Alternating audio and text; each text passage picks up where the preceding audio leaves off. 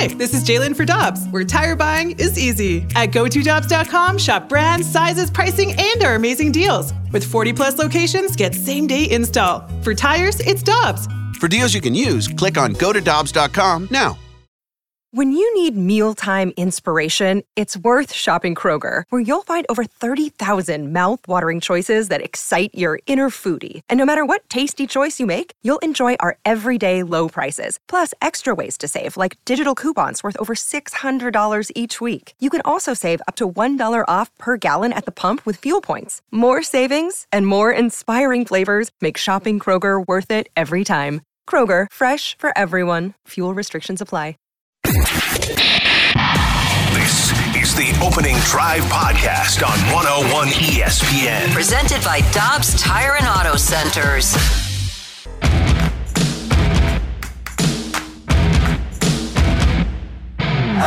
Guess what day it is? Huh? Hump Day? Good morning, everyone. Happy Hump Day from the Opening Drive on 101 ESPN. Kerry Davis, Matthew Rocchio, Randy Carricker at 7:01. Your time check's brought to you by Clarkson Jewelers, an officially licensed Rolex jeweler. Good morning, Super Bowl champ. How you doing? I'm doing wonderful. How are you today? Good. Does that ever get old when I call you Super Bowl champ? It really doesn't. I mean, some people used to say former Super Bowl champ, but you're never a former Super Bowl champ. It's always present. It's in the ring, right? Yeah, I still have it. Yeah, it's not going anywhere. We got a busy day coming up for you. Should be a lot of fun. We're going to talk about the baseball winter meetings. This is the last day in San Diego for major league teams. Hopefully the Cardinals will do something. Bernie Federko will join us. We're also going to talk to you like that tone? Anything, yeah. Hey. They signed a pitcher who, despite me reading his name four times last night, I cannot remember off the top of my head this morning. I can't either. He pitched in Double-A last year. There you go. Yeah, I don't remember. You said something. All right, I'm just trying to. Yeah. He did say something. Anyway. Put a smile on your face this morning, Randy. Excuse me. As for Mizzou, they are getting ready for the Gasparilla Bowl in Tampa, and we're going to talk to Mizzou linebacker Chad Bailey later in the show. But we're going to start with your St. Louis Blues. How about your St. Louis Blues? Playoffs, here we come. Slow down. 7-4 win over the Islanders. Last night, Josh Levo scores his very first for the Blues at the 17-13 mark of the first period, and the Blues were on the board 1-0. Cleared to Shen at center. Laid it up to Levo with O'Reilly. 2-on-1 if they hurry. It shoots, they score! Levo kept it, shot it, scored it, and the Blues have taken a 1-0 lead. 2:47 to go in the first period. Islanders tied it by the end of the first period, but in the second, early on. Here's Bitton moving it in. They shoot, they score!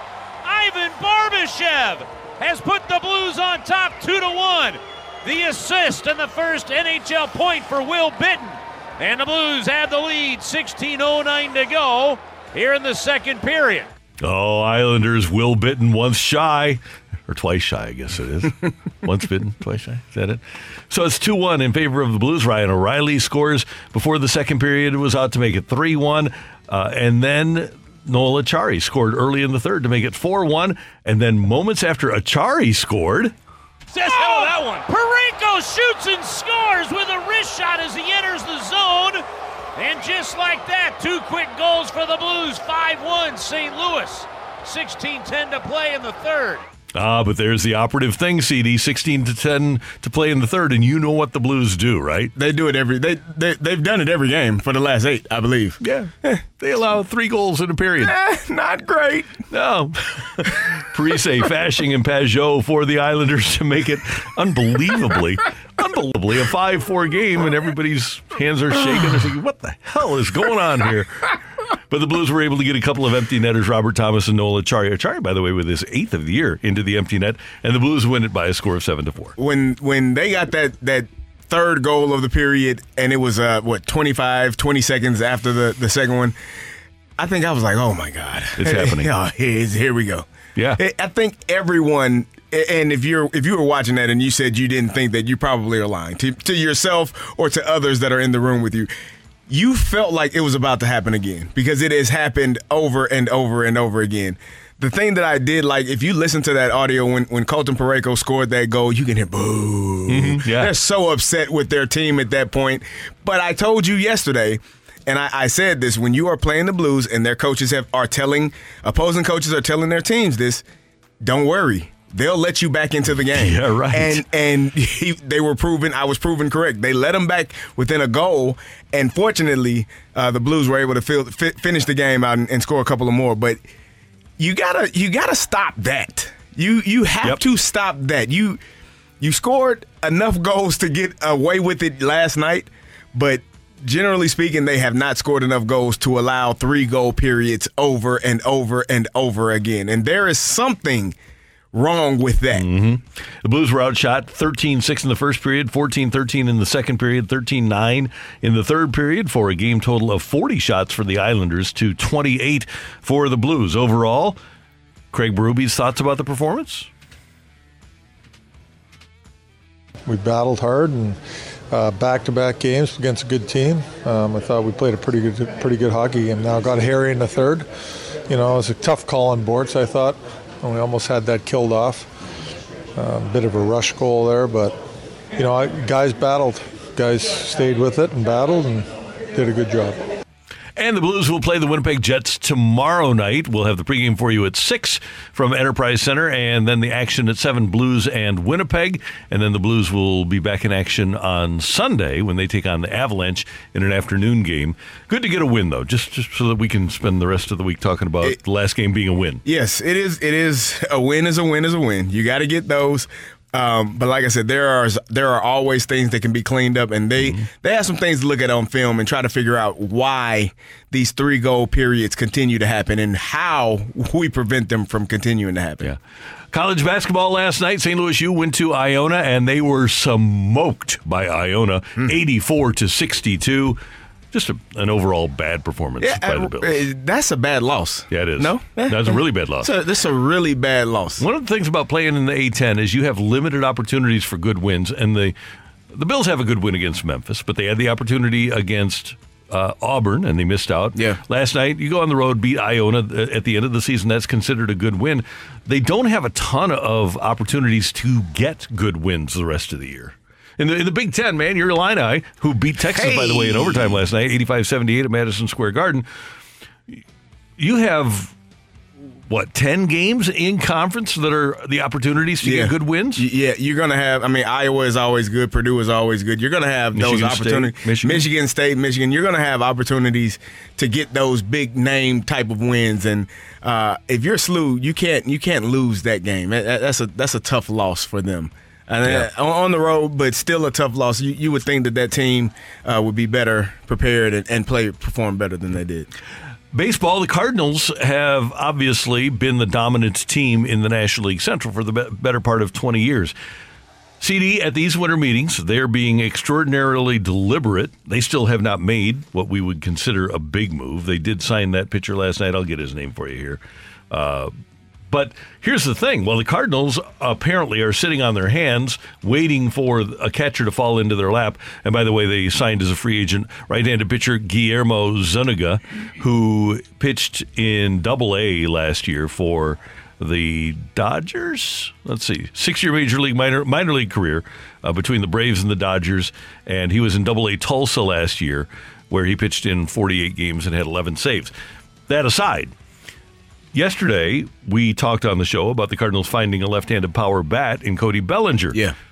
The Cardinals had eyes on him with Matt Holliday working out with him. He signs with the Cubs for a year and $17.5 million. Later in the night, the Cubs signed Jameson Taillon to a 4-year, $68 million deal. All of a sudden, they have a middle to back-of-the-rotation guy to add to Kyle Hendricks, who's still there, and Stroman, who was great in the second half. They have a good starting rotation now in Chicago. They're adding to their lineup. They aren't great yet, but they aren't far away. For example, if they would go out and get Carlos Correa, the Cubs would be better than the Cardinals. Randy. They would be. Oh, well, what are we doing? What are we doing? I don't know. What are we waiting on? Yeah. And if you go to STLtoday.com today, Derek Gould writes about the Cardinals catching interests, and they have engaged Wilson Contreras. Apparently he wants a 5-year deal.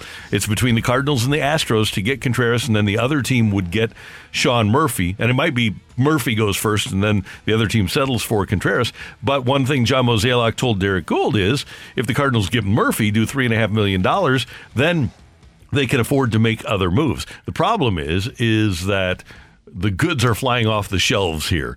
And you just can't sit and wait and then say, well, okay, we'll spend our money to bring Corey Dickerson back. It just doesn't work that way. You have to. I mean, this is the time where everyone is making moves and everyone is making decisions. And the longer that you wait, the less opportunities to get the players that you want are available. And so, I am patiently waiting, but leaning towards frustratingly waiting, because I want to know what this team is going to look like next year. And I don't think, we've been talking about Yadi retiring. You have to go out and find a catcher. There are a couple there. I don't know what seems to be, the holdup in terms of going to get one of those guys, because we know that those are probably the two guys that they're looking at. And I don't know how far the Cardinals went down the line with Cody Bellinger.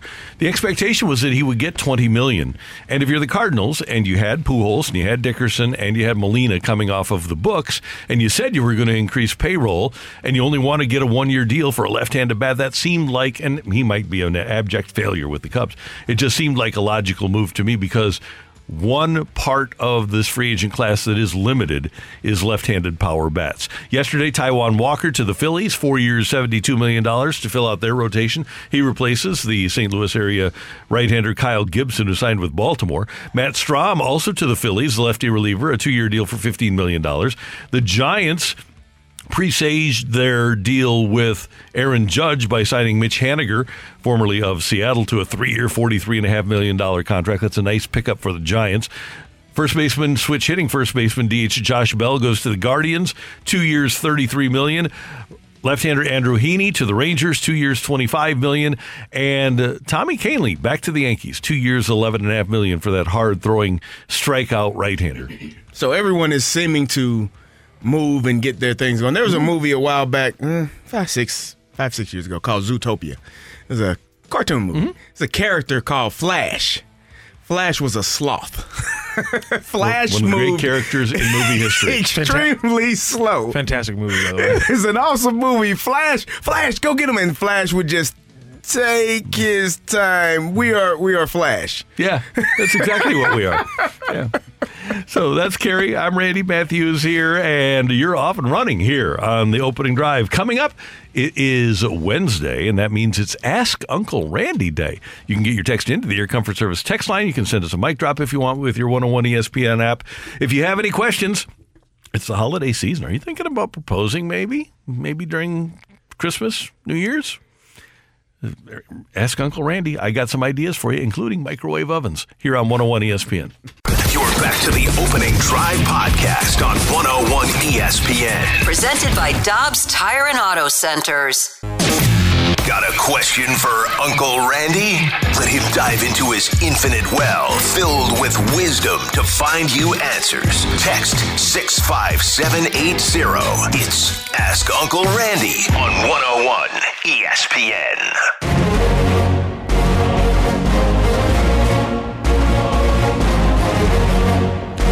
Welcome your text to the Air Comfort Service text line 65780. Uncle Randy is here. Cousin Carrie is here. Matthew is here to ask all of your questions to us. But Randy, how do I know that you're a good person to ask questions to? Do you have experience? Is that what it is? Well, not a ton of experience, but there are people out there who have suggested to me that I have a little bit of experience. I've been around, Now that makes sense. I will give you answers. I will not give you every answer, but as I go along, you might get more and more. No, I'm just getting warmed up. And you might not like my answer. And if that's the case, you'll probably ask, what kind of a show are you guys putting on here today? I almost made him do a spit take. The way he says show in that, what kind of show you guys? It's like, amp it down, Pacino. We love you, but dear Lord. Now, oh my God. One of the things that, as I look, and I haven't studied carefully the questions today. But a lot of people running into a lot of the exact same issues. You might say they are identical. That is my favorite movie. I'm telling you. When he slaps his hands together. I watched My Cousin Vinny not yesterday, 2 days ago, because we referenced it on the show, and it's just every part of that movie is great. And then Randy honed in on a part that I noticed but didn't even think about. He just looks at me and just goes, identical. That movie is perfect in so many different ways. Oh, man. I would love to hear this. Okay. All right, here we go, Randy. Ready. Uncle Randy, should I take a remote job that I was just offered? If you want the remote job and it's better than the job that you have, then absolutely. That means working from home. If that's what you want to do and you like the job, then absolutely you should. My preference, as y'all know, is to work in a place and come into the office every day.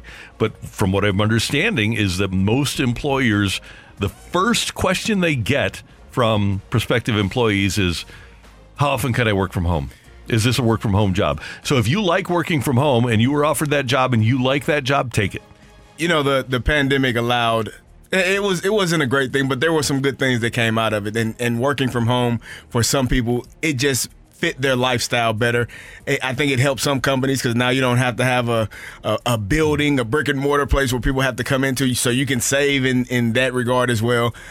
So if you are, as you said, if it's a job that you wanted or that you need, it pays well, and you can and would prefer to work from home, I think I think that's a good idea. When I was working on the fast lane, a really good friend of mine who works at KMOX now, Chris Ranji, pointed out that the pandemic helped him realize that he just hated people, and he wanted to be alone at home. Listen, Randy, the pandemic was, I had truthfully, I am an introvert. I don't know if you all know that. When I'm around people, I generally have to go home and recharge my battery for a few hours. And so it was almost like I had been preparing my whole life for the pandemic. Because that was like, I was like, oh, I don't have to go outside or be around anyone. Well, this is not that bad. I would do this every day anyways, sit in the house. Who would have thought? Carrie Davis would say, okay, you got to stay home, and Carrie would go, Oh, boy, is this great. I don't have to go. The best, not want to make light of the pandemic because it was a bad situation. But when you did have to go outside and there were no cars on the street, oh man. When it comes to like cardio and stuff like that, I've always been a sprinter, and that's how I am in social interaction too. I go really big and really hard, really for quick bursts, but then I need to go be alone for 8 hours before I talk to another person. So take the job if you like it. Yeah, I mean, why not? I mean, if it's paying you more and you don't have to. Think about all the money you save by not having to drive to work, things like that. Uncle Randy, how do I ask my wife to walk with her cane? Her knee is bad, and we just got her medical attention, but she won't be patient. Thank you. Okay, tell her that you texted into Uncle Randy. And the one thing that I can tell you about medicine is any work, and by the way, Carrie, I want you to chime in here. Any work that you have done is fruitless unless you rehab. And part of rehab for her is using the cane. If she doesn't use the cane, she's not going to get well nearly as quickly as if she doesn't. And there's a very good chance that she'll cause the injury to bump up and bother her again. The best information, the best advice I can give anyone coming back from rehab is do the rehab. Do not get bored. It's boring. It's tedious. It's hard. It's frustrating. There are times where you feel like you've taken steps backwards from where you were maybe a week ago or a few days ago, but just keep going and keep doing it and do the things that your doctor tells you to do. Because as you said, if you do not, you potentially run the risk of injuring that same leg or whatever it is again, and then you have to start from zero and work your way up. So you go to her and say, babe, I want you to get better. And the way you get better is by listening to the rehab therapists and doing your rehab. You're going to get better much more quickly if you do that than if you don't. That would be my Uncle Randy's recommendation. I think that's a smart way, but I can see why it can struggle. Dear cousin Carrie, my friend says the Blues should tank for Bedard because his tanking worked for the Oilers, the Colts, and the Pens. The Pens maybe, but set him straight. Losing on purpose ruins the integrity of sports. P.S. He's never played sports, so he just doesn't understand. Okay, so there are... Can I add one quick thing here? Yep. The Penguins never tanked on purpose. Mario Lemieux got sick and hurt, and that's why they were bad. Yes. Also, one of the other great tanking things is the Spurs, who lose David Robinson and just go, we're going to suck so hard, get Tim Duncan, and then roll on a 20-year streak of just always winning. David Robinson got hurt too, didn't he? Yeah, that's what I'm saying. David Robinson gets hurt, and they say, let's tank it out now, get one good pick and roll. I would tell your friend that you would have a tough time convincing a group of professional athletes that they are going to not play their hardest in order to draft someone that may or may not be the next greatest one, or may flame out and not even be that good. You don't know. There are reports that he will be, but you never know. So I would tell your friend that that's probably not a route that you would ask grown men in a locker room that play hockey, that punch people in the face for a living, to go and do.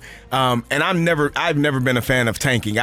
Because here's the thing: when you're a professional player, what you put on film is how you get your next contract. So if I am not performing well, if I am not playing well for the sake of the team, or we are trying not to do our best, then I put myself in a position where I can't feed my family and take care of myself. And oh, by the way, the Oilers, who have not won anything yet, they haven't been to a finals. Yes, they got McDavid, but they also finished last and got Nail Yakupov. We remember him. They finished last and got Ryan Nugent-Hopkins. They finished last and they got Taylor Hall. That tank has not really worked. Also, you know, team that's not going to be tanking anytime soon? Who? The New York Yankees. It's true. 9 years, $360 million. Aaron Judge is going back to the Bronx. John Morosi on it first. Ken Rosenthal confirming. Again, 9 years, $360 million for your Yankee home run king. 31 years old, Judge. Yeah, that's good. Yeah. How much is that a year? 40. Right? Okay. So, yeah, good for him. Yeah, 40 even. So he's the highest paid position player. Good for Judgy. That'll open the floodgates a little bit. Let's get rolling. Let's certainly hope so. Randy, we got one here. Hey, Uncle Randy. My wife and I have a major anniversary coming up. We aren't wealthy by any means, but we would like some fun in the sun to get away from our kids. Any suggestions? Southwest Vacations. And if you want to work on a budget, just go to southwestvacations.com and you can have some fun in the sun. They've got great trips, whether you want to do a tropical trip to the Caribbean or maybe you just want to go down to Florida. When I'm putting together trips, Southwest Vacations, I've had great success with Southwest, so I would go there. Check that out. Yep, and right now, the all-inclusives in the Caribbean are really inexpensive. So, yeah, absolutely check those out. That's a good deal. And have fun. And get away from the kids. Yeah, yes. Enjoy that anniversary. Randy, we didn't get a specific question, but did you have an update on recent microwave oven technology that you think has kind of changed the game and brought it back into vogue, if you will? It's changed the engagement game because back in the day, when I gave a microwave oven as an engagement rather than a ring, what's more practical, a microwave or a ring? You tell me. Which is going to get you practically slapped. But now, everybody's got a microwave. The microwave was a relatively new invention when I provided it. So if there's a cool new invention that is a necessity, that's the key, then if you're going to propose and your wife says, you know what, whenever I wear a ring, I run it into a wall and I break it, go with a microwave or something. Or 85-inch television? 85-inch. Now, I think that's more of an engagement present for you, probably, than her. I mean, it's a new piece of technology that's going in the home. I don't see how this is different from a microwave. Well, the microwave was not for me. An 85-inch TV would be for me. So I'm kind of thinking of those lines. I'm not completely devoid of feelings watching here. Netflix, I'm sure. I think. Yeah. But you know what? Here's the thing. You buy an 85-inch TV for $2,000, and next week the 90-inch TV will be out there for $2,000, and the 85-inch will be out there for $799. Yeah, you're right. There you go. Good things diamonds don't depreciate in value. That's true. Yeah. So utilize Diamonds Direct right here in City Place. All right, thank you, Matthew. Thank you, Randy. Thank you very much for your texts. We do appreciate them. Next up, we'll talk more about the Aaron Judge contract with the Yankees, 9 years, $360 million. And Ken Rosenthal is reporting that the A's want major leaguers for catcher Sean Murphy. But might it take only one major leaguer for the Cardinals? That's next on 101 ESPN. You're back to the Opening Drive podcast on 101 ESPN. Presented by Dobbs Tire and Auto Centers.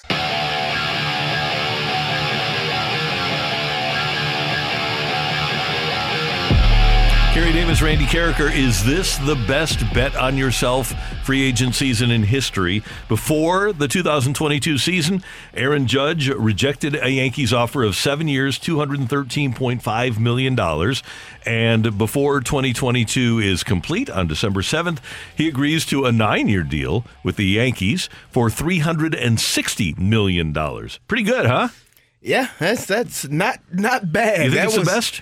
I don't think there would be any question that is. You $150 million more that you made by betting on yourself, having one of the all-time great seasons, the home run leader for the American League. Mm-hmm. Just you can't do it any better than that. And I am certain as that Yankees front office was watching each game, they were just scratching their head like, please, we want to win. We want you to do great, but stop hitting home runs. Mm-hmm. Stop doing so damn well, because this is costing us to the tune of $148 million, which if you'd have offered him $270, you think he takes that?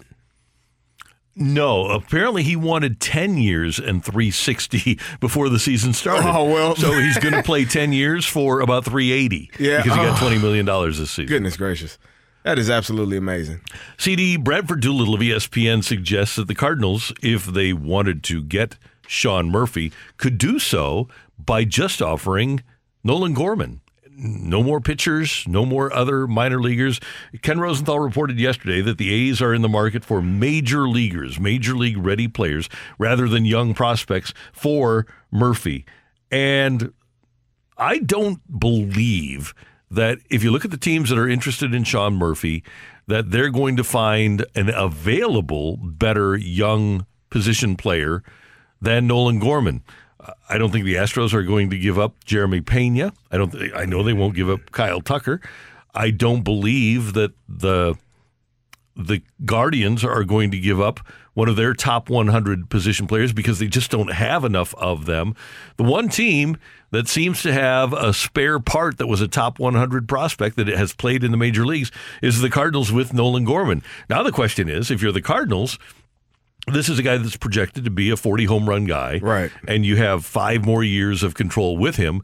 Do you move him for a catcher who would only cost you $3.5 million this year, and you have for 3 years of control? So if you feel like Nolan Gorman is going to be able to hit that many home runs, you would assume that he potentially could be your DH, even if he's not a starting everyday player. He can play utility, multiple positions in the infield and in the outfield. He's a guy that you may not want to get rid of, but it will make sense as to why the Oakland Athletics will want him in return. But if you are the Cardinals and you have the confidence that Gorman is going to hit 40 home runs, don't you kind of make up for not signing a left-handed bat by just signing Wilson Contreras? Yeah. You don't have to give up players. You give up a draft pick for Contreras, and you give up money for Contreras.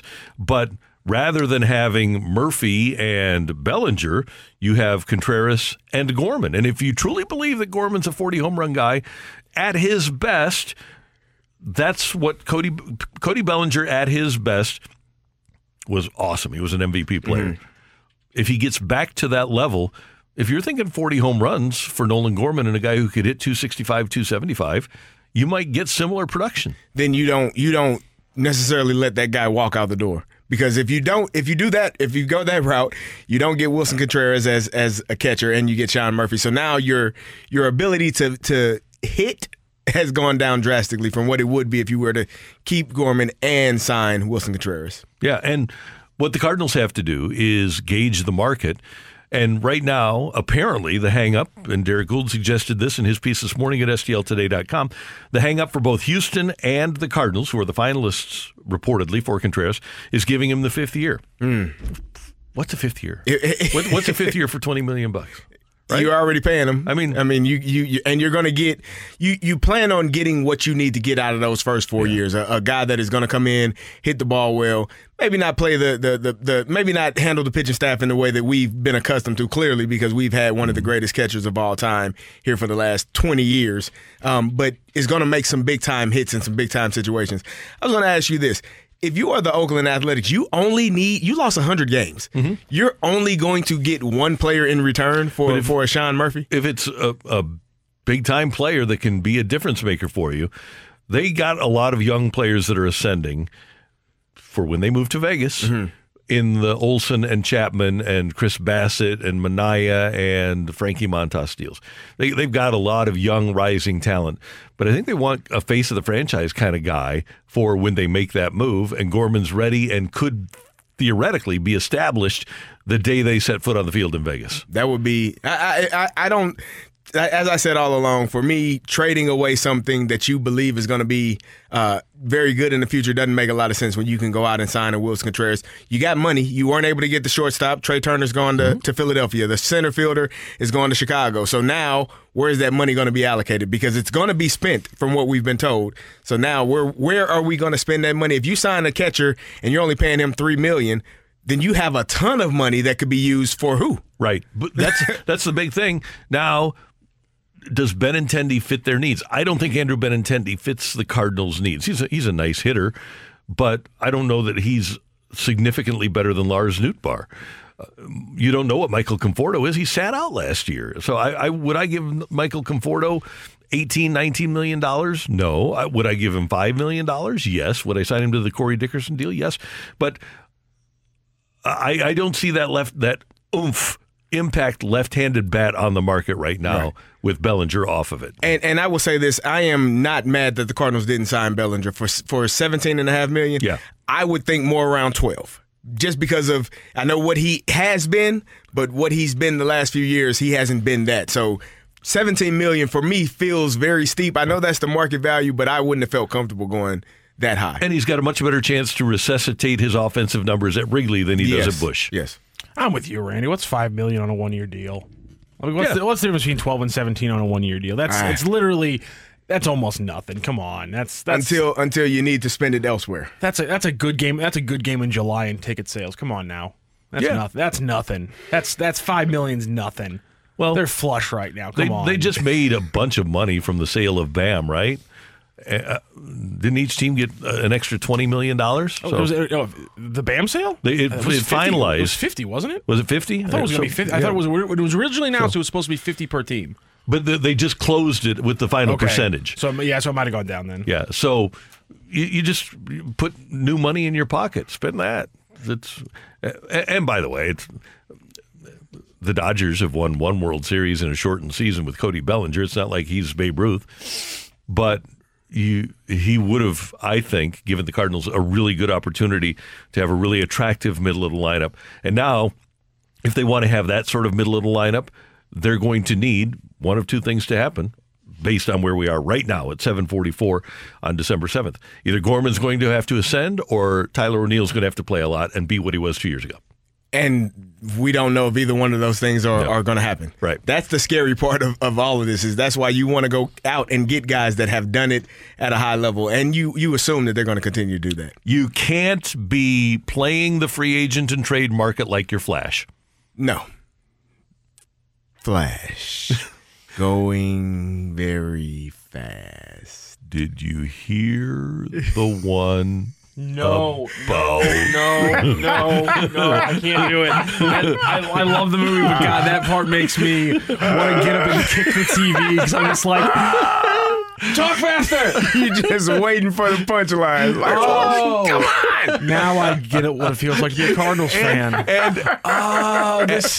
It dawned on me. This is what the textures feel like. Oh, the stamp at the DMV is the best. It's great. Hey, coming up, get your text into the Air Comfort Service text line 65780. We've got Take It or Leave It coming your way on the opening drive.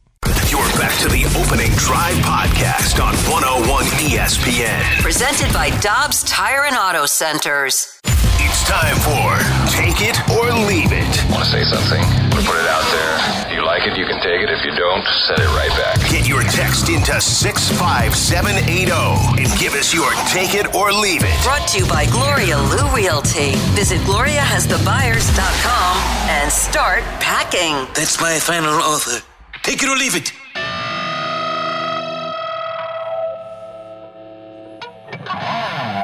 Get your text into the Air Comfort Service text line 65780. Carrie, Matthew, and Randy and CD in Deion Sanders' first team meeting with his new Colorado Buffaloes team on Sunday. First team meeting, he laid down some of the ground rules that included no earrings, no hats, or no hoodies in the meeting. Yep. A photo of the meeting shows Deion Sanders wearing a hat. Take it or leave it. He should abide by his own rules. Leave it. Do as I say, not as I do. When you're the head coach, I would assume that that's the first meeting. Maybe I would have to look at all the other meetings that they videotaped when he was at Jackson to see if he did abide by those rules. But he is the head coach. I'm sure, he gives himself a little bit of leniency. I would say so. Why no hats? No hats. I want to see your eyes. I want to make sure you're awake. I want to make sure you're alert. It gets dark in those meetings, and so when you have a hat on or a hood on, you turn the lights off. I don't know if you're awake or not. Why no earrings? He said, everybody's going to look like everybody. That's what he said. By now, you're about to feel it. You can feel what I'm saying. You can feel where I'm coming from. And I am playing because I've got the credentials to back it up. But he wants everybody to look like everybody on the team. He wants it to be a team with a capital T. Yep. Team of us. I prefer Will Ferrell's Everybody Love Everybody more than Everybody Look Like Everybody, but that's just me. Rock, I have a Deion story. Sanders saying don't wear earrings? That's what I'm saying. I got a Prime story. time, what? I got a story about earrings, eye patches, and pirates. I will tell you all later. Okay. Can't wait. Can't tell you here. You playing the Gasparilla? Gasparilla. Randy, the Blues have an issue with allowing 3 goals in a period. Take it or leave it. If they just stop that, they will win more games. Oh, absolutely, 100% take that. Yeah. Cut it down to 1, baby. That 1 is fine. 1 is enough. I can live with that. You don't have to give up 3. Yeah. That's amazing. That's absolutely amazing. Is there a record? Like, it has to be, they have to be approaching some type of record for most goals allowed in a period for consecutive games. It has to be. And are they at 7 now? I think it's 8. 8 games. I believe it's 16 of their 26. That's ridiculous. That's crazy. That is just not putting bodies on people. Right, and that is in a period. And we'll go back to the stat that we had with Panger yesterday.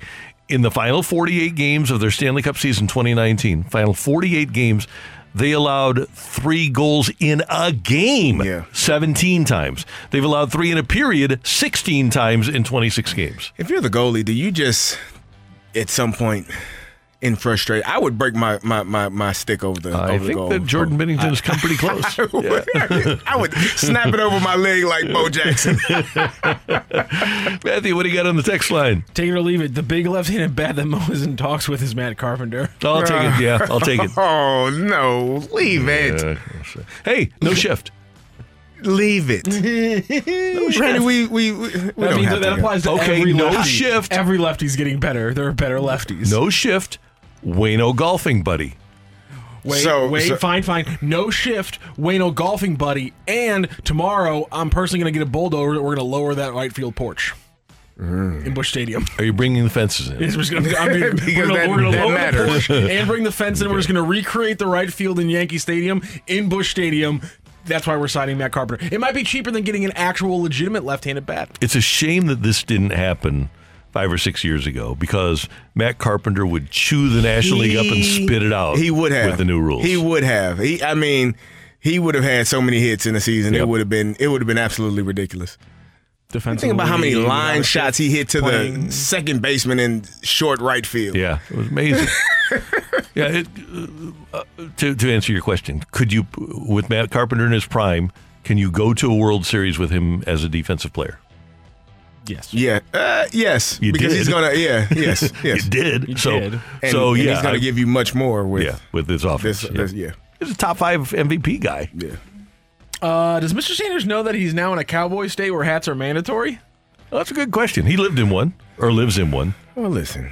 He is going to make some decisions that are going to rub some people the wrong way. And here's my fear for Mr. Deion Sanders.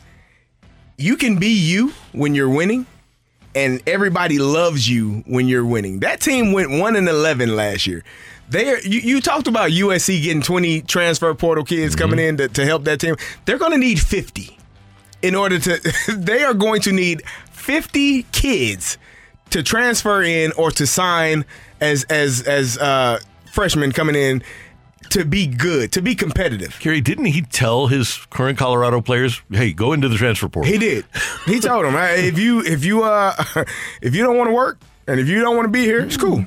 Go to the transfer portal. Yeah. Don't worry about it. Let's see what Colorado's got just next year to give you an idea from a schedule standpoint. They open up at TCU. TCU, the Final Four TCU, the team that's yeah. Okay. Then they has a lot of players coming back next year, I do believe. Yeah, another non-conference against Matt Rule's Nebraska Cornhuskers. Then they get Colorado State, big-time rivalry.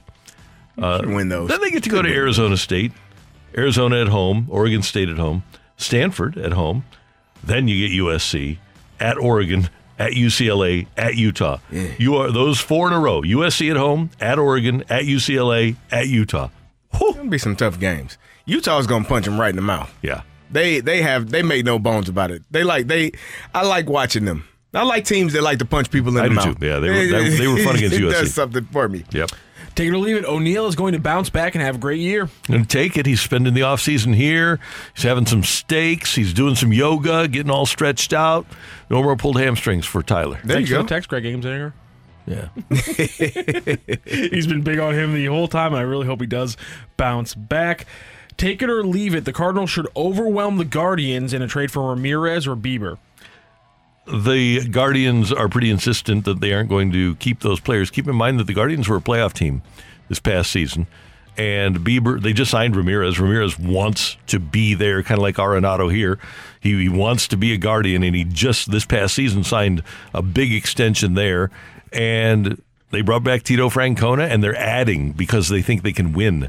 So I don't think that they'll move Shane Bieber. And I don't know if the Cardinals... I will say the Cardinals don't have the ability to overwhelm them because they don't have anybody close, major or minor league, that can be what Shane Bieber has been or is capable of being. Take it or leave it. Michael Wacha would be a good addition to this pitching staff. I'll take it, yeah. I thought about that. I saw that. He had bringing them back. If you don't care about getting only like 120 innings, that's a really good guy. You got Waino and Miles Michaelis to take care of those innings in their starts. So I wonder how long it takes if you sign Michael Wacha. How long does it take before he gets hurt? Oh, Randy. If you sign Wacha, you better sign Quintana too. Randy. He did throw 127.1 innings last year.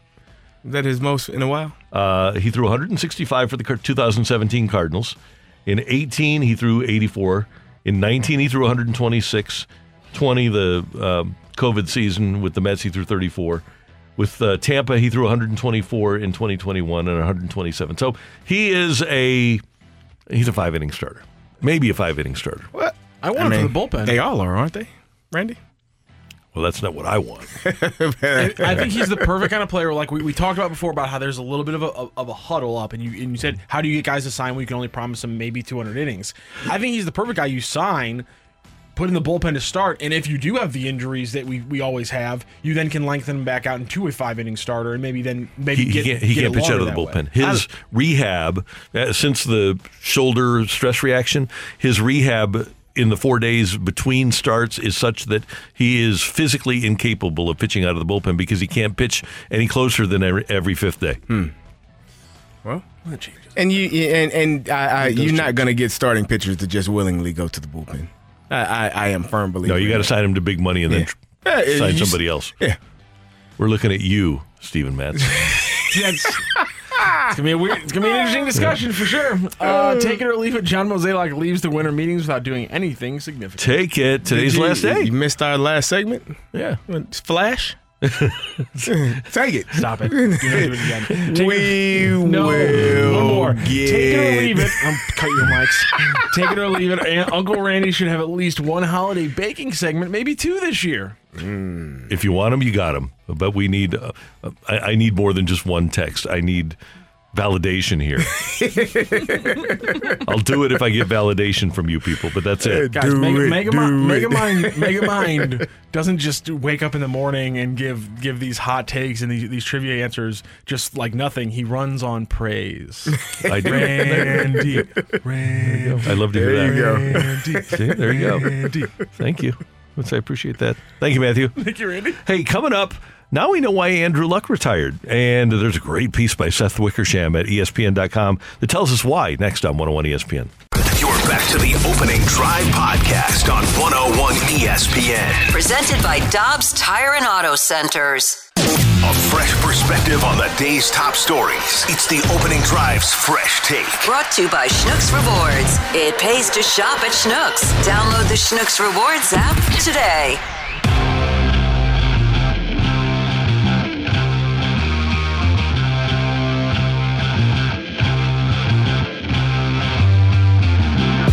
.05 in St. Louis. Your time check brought to you by Clarkson Jewelers, an officially licensed Rolex jeweler.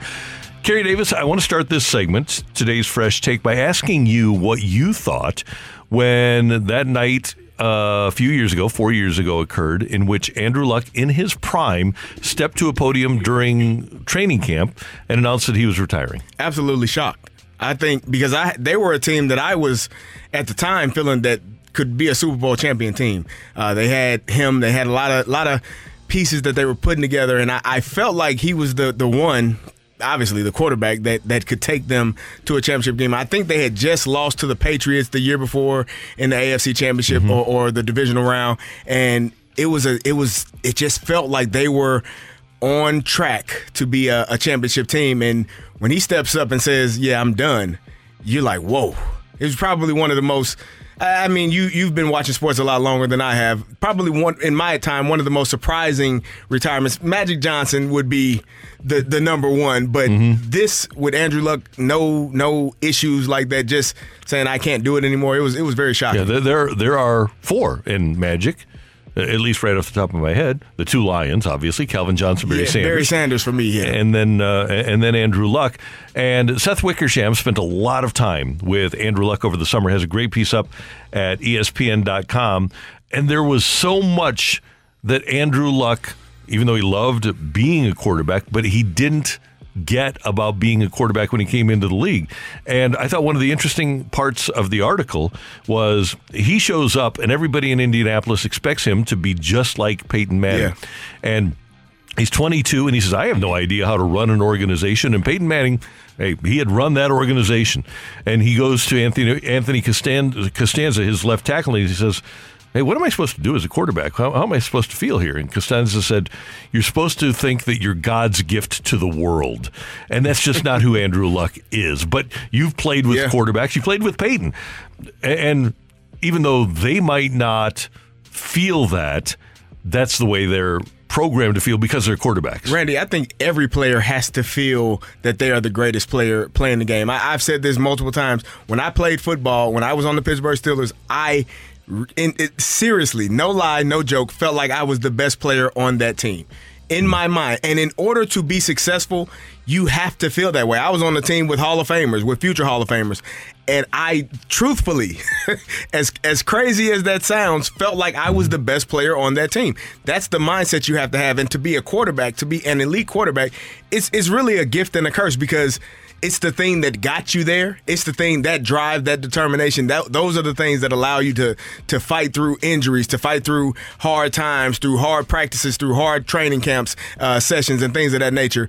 But it's a curse because you really begin to believe that, and that's not who you may want to be. So it's a tough deal to try to figure out that balance of football and life. And I think that's what Andrew was struggling with. And here's the money paragraph in this story. Luck had multiple shoulder surgeries, had difficulty coming back, had missed seasons. Rehab was exceptionally tough. And like we said, he didn't look at himself as a guy that was God's gift to the world as a quarterback. So, quote, Something had to give. One day during training camp, Luck confessed to his teammate Costanzo that he was once again asking himself, who am I? This time, Luck's answers were different. He was not just a quarterback. In the offseason, he and Nicole had married, and she was pregnant with Lucy. He had responsibilities and promises beyond himself and the Colts. He was coming close to saying out loud what he had disclosed only to Nicole and a few others, that he wasn't sure he wanted to do this anymore. Not could, wanted. He had proved that he could play at a high level. He had received plenty of praise and criticism, enough to know that neither of those things mattered.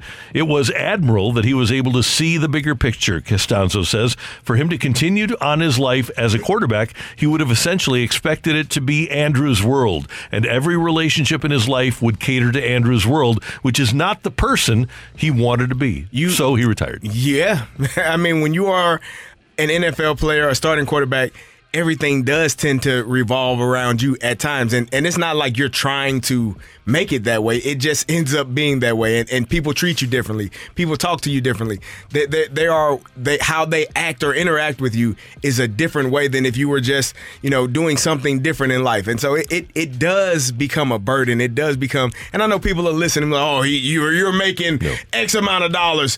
You have no clue the amount of stress and internal things that a player can deal with despite how much money they make. The money helps, but it does not take away that internal pressure that you feel. And Kerry, you lived this and were in training rooms. I was in facilities and sometimes in training rooms, but especially on Mondays. And what we see on TV is glorious, all right? The product is glorious. But what happens to football players on Sunday afternoon that causes what happens on Mondays is gruesome. It's bad. There were times Monday, Tuesday where I did not want to get out of bed. Like, I don't want to get out of bed. I don't want to move. It hurts to breathe. My body is so sore.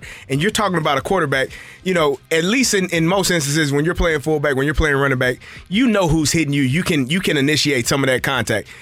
If you're getting hit from your blind side, this man had a lacerated kidney. When I heard a lacerated kidney, I said, oh, my God. I didn't even know that was possible. How can something inside be torn or lacerated, cut? It's on the inside of your body. How hard do you have to get hit to have a lacerated kidney? So when your body is beat up, banged up, those Monday morning, Sunday night, Sunday afternoon, you feel wonderful. Like I said, you stand in line, get your little shot, you good to go. But around midnight, 1 o'clock in the morning, if you're still up, which you probably are because you're still, adrenaline is still there, still coming down from it. When you wake up Monday morning, you are in pain that is indescribable. It's hard to put a number on the amount of pain that you have when you wake up on a Monday morning from a football game. And that essentially is why Andrew Luck retired. It's a long read, but a worthwhile read at ESPN.com by Seth Wickersham. And again, the headline of the piece that we've been talking about from ESPN.com is, you got to scroll a long way up. Yes. Andrew Luck finally reveals why he walked away from the NFL. That's CD. I'm Randy. Coming up, Bernie Federko to talk about the Blues' victory here on 101 ESPN. You're back to the Opening Drive podcast on 101 ESPN. Presented by Dobbs Tire and Auto Centers. We're talking everything St. Louis Blues as we head into the Blues booth. Presented by Boardwalk Hardwood Floors, a proud partner of your St. Louis Blues. Find your perfect new floor at our 4 convenient locations and online at boardwalkhardwood.com.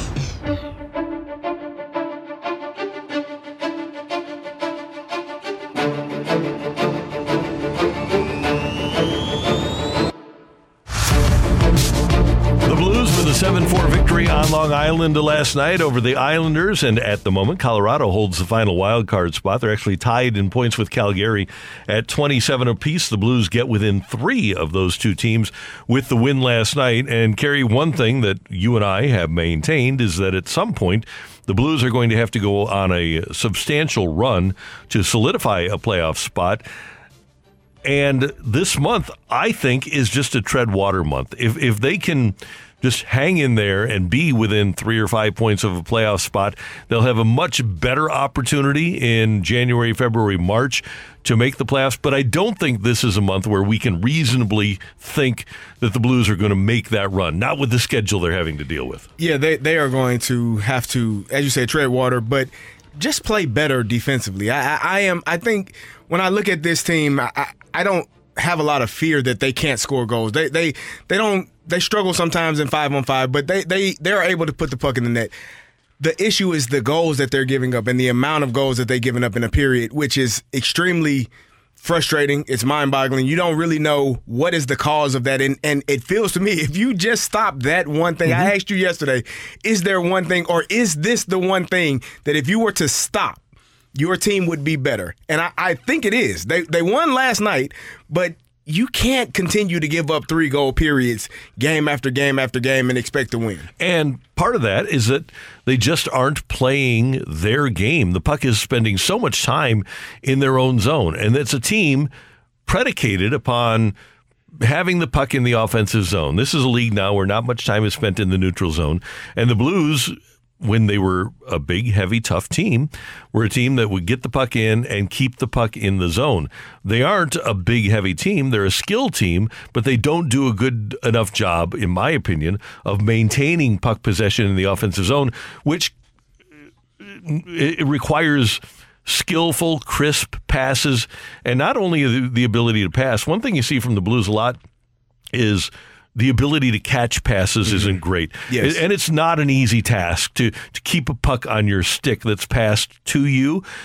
But the great teams do that. And the Blues, that's one of the reasons for a lot of their giveaways is that passes are either picked off or a guy just can't keep it on his stick. It's that sometimes they're passing it too hard. Sometimes it's not a great pass. It's out of reach. And sometimes it's getting deflected.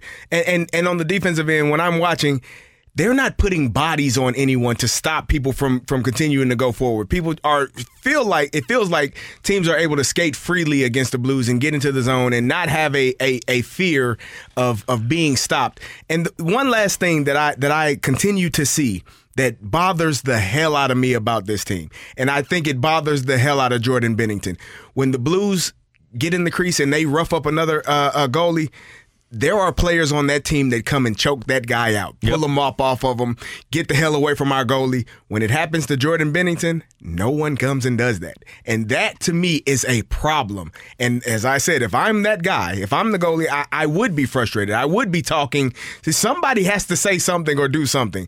And I know Craig Berube said the other day, that's not the way to go about it. That doesn't solve anything. That doesn't help anything. But what does? Because someone has to help me and come to my defense when these guys are running into me. Not wrong there, but the Blues also have a horrific penalty kill. So you go choke a guy out, you wind up in the box, and you're going to be fishing the puck out of your own net. Guess who's going to be standing on his head because you did that for him? Jordan Binnington. Thomas Greiss. They're going to fight their ass off for that 2 minutes to make sure that they don't, because you did that for me, now I'm going to do this for you. And that's how good teams are. We stand up for one another and we fight and we make sure we take care of one another. And I don't think, we talked about this before, I don't think there's anybody in the room that's going to foster that culture of taking care. It's not like everybody doesn't care about each other. But I mean from a physical standpoint. If Kelly Chase in his prime is in that room, he is leading the charge, but people are following along and doing the same thing. They don't have that type of player now who is, for lack of a better term, it's the one Ken Hitchcock used all the time, dragging people into the fight. You need guys to drag people into the fight. And I don't think the Blues have that guy. David Backes was great at that.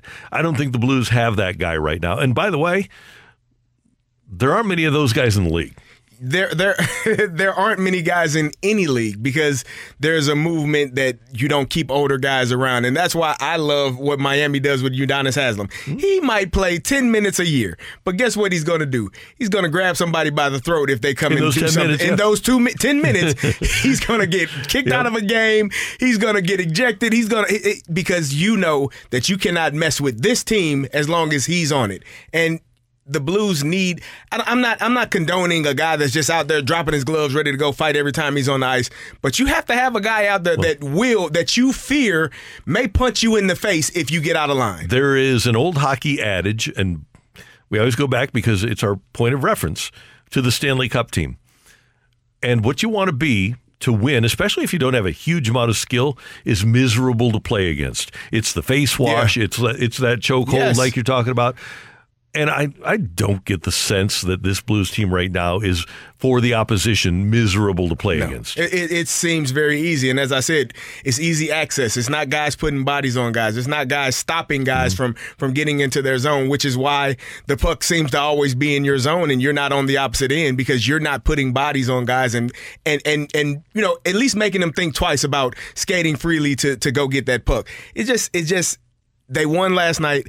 They can't sustain winning that way if they continue to give up goals in that manner and not playing more physical. And I want to add one other thing here, going back to the beginning of the discussion.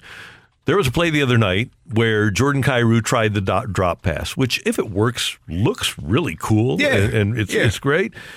But if you are a team, again, built on getting the puck into the offensive zone and maintaining possession, the puck should never go backwards. Right. Ever. And it led to a chance, and I think it led to a goal for the Rangers. You don't try that drop pass when you're in the situation that the Blues are in right now. There's the Blues have a very skilled team. They don't need to make it look pretty. And I get the sense that there are times when some of the players on this team are maybe trying to make it look a little too pretty. I like the idea of it, and the execution wasn't good. And I for me, I never want to take away anyone's creativity. I want guys to be who they are, and that's who you are. That's how you felt in that moment. You got to make the play. It's the other parts, though. It's if you don't make that play, now you got to hustle your ass back and get back so that they don't have know who's an opportunity. behind you. Yes, yes. Don't drop pass it to a guy wearing the other color jersey. That would help. Randy, Tarasenko, Robert Thomas, and Jordan Kyrou on the line last night. What were your thoughts about that line? I'm intrigued. Now, what you need to do, Vladdy is not playing like a 220-pound guy. If Vladdy plays like a 220-pound guy, that line could really be something. Yeah. But Vladdy's got to go to the net, and it's not been his history. But at this stage of his career, with the way things are going for him, I think he'd be really well served to become more of a power forward type. He scores from distance. He scored from distance. But Kyrou is the guy that scores from distance now, and you've got a great passer. If you're a guy that's willing to take some off the shins and off the butt to have him go in the net, then that'd be a really good thing. And one of the guys physically that's capable of doing that on this team is Vladdy. If Vladdy could transform a little bit, not much, just a little bit, I think that line could be really fun. I thought it was interesting to see them all together, because I think we asked Bernie last week about it, and he didn't think it was going to happen when Tarasenko came back. But I think that line, I think Robert Thomas can get Tarasenko going. He's helped Kyrou. I like them all playing together, and as you said, if one of them can get to the front of the net, and you got to be willing to sacrifice some skin, some body parts to tip some pucks in, probably. But that comes with the game. And at this stage, it doesn't look like it matters who Buchnevich plays with. He's going to be an offensive force. This text is just. We love text. It's so perfect. From the 618. You don't understand zone entries. Just that's it. That's the text. Just you don't understand zone entries. I think he's yelling at you, Randy. Maybe me. Or maybe Carrie. Probably me. All I know is I 100% agree with Randy. I saw the replay. It was like one of the split seconds replay I saw the other day when they were when it was on behind us yesterday. He does a drop pass on a power play, and they immediately turned it over in the neutral zone. And it's just and it seems to me like that drop pass stuff was the problem pre-Berube with Yo. Right. And then it got solved, and it became a more direct team. And really, their worst moments would be the same time now they have now. Their worst moments are when they cannot thread that pass that is so killer from the defensive zone through the neutral zone into the offensive zone. That's the pass that they always are trying to make. But even in their bad moments when they were winning, the lulls were always marked by that lack of passing. The problem is now the lulls are 35 to 40 minutes of the game instead of 7 or 8 minute blocks inside of the game. And here is what Craig Berube says. Don't listen to me. Listen to Craig Berube about the puck. The puck has to keep going north. You have to be a north-south team, and he always talks about the puck going north. You don't drop it south. And, you can get into the zone, but again, a drop pass.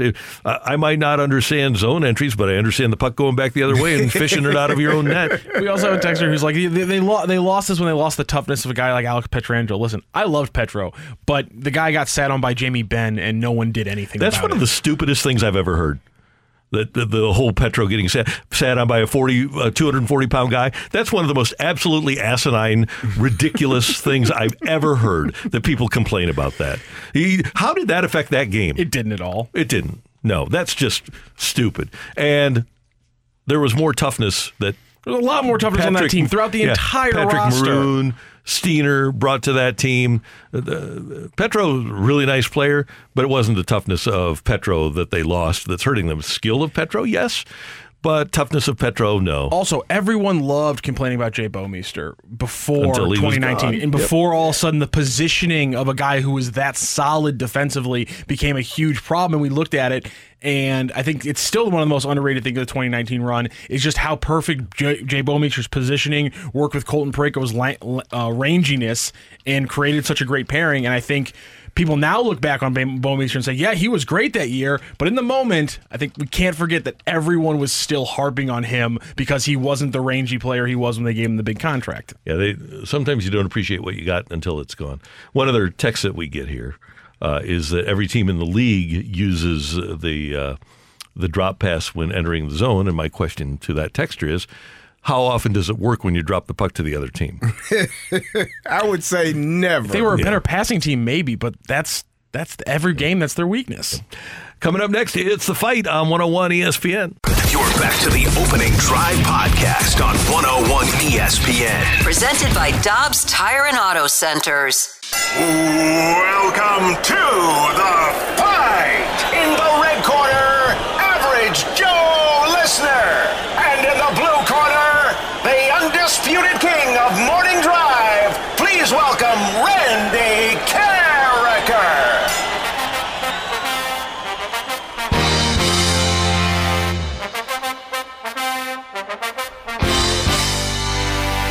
Welcome back to the Opening Drive. I'm Kerry Davis, joined by Matthew Rocchio, and it is time for The Fight. And Rock, you feeling good this morning? You got some interesting word choices here.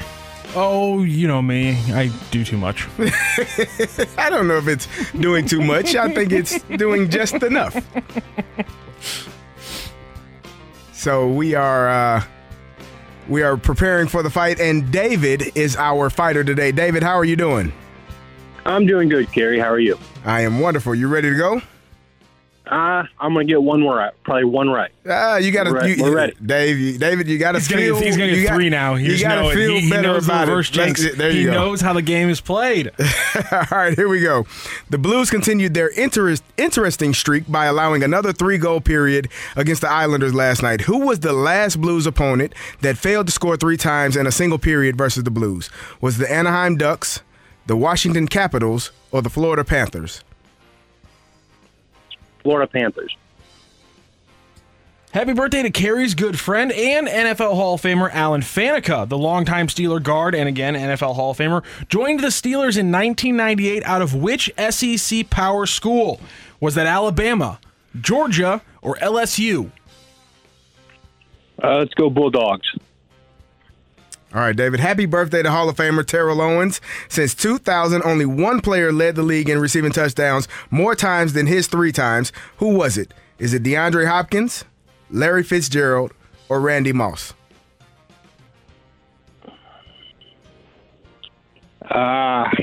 Let's go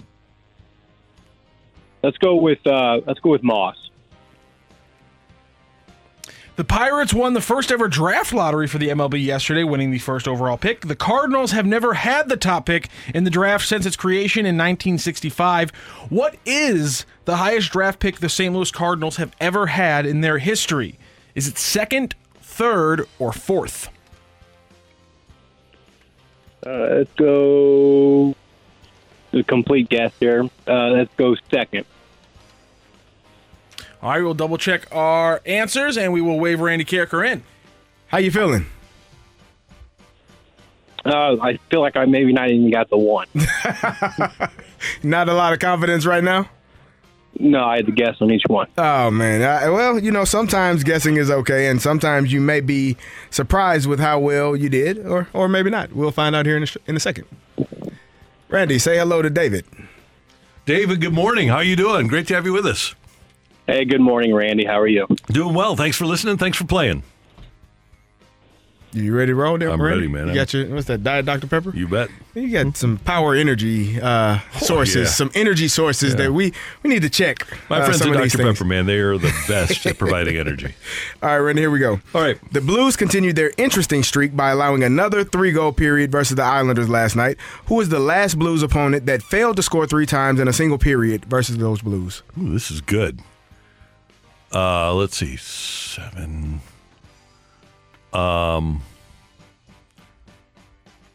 Let's see. I think we said 7 or 8. 5. I think I'm going to go back to the back-to-back wins against Anaheim, and then they started another losing streak. So I'm going to go back to the Ducks. All right, happy birthday to Carrie's good friend, Alan Faneca.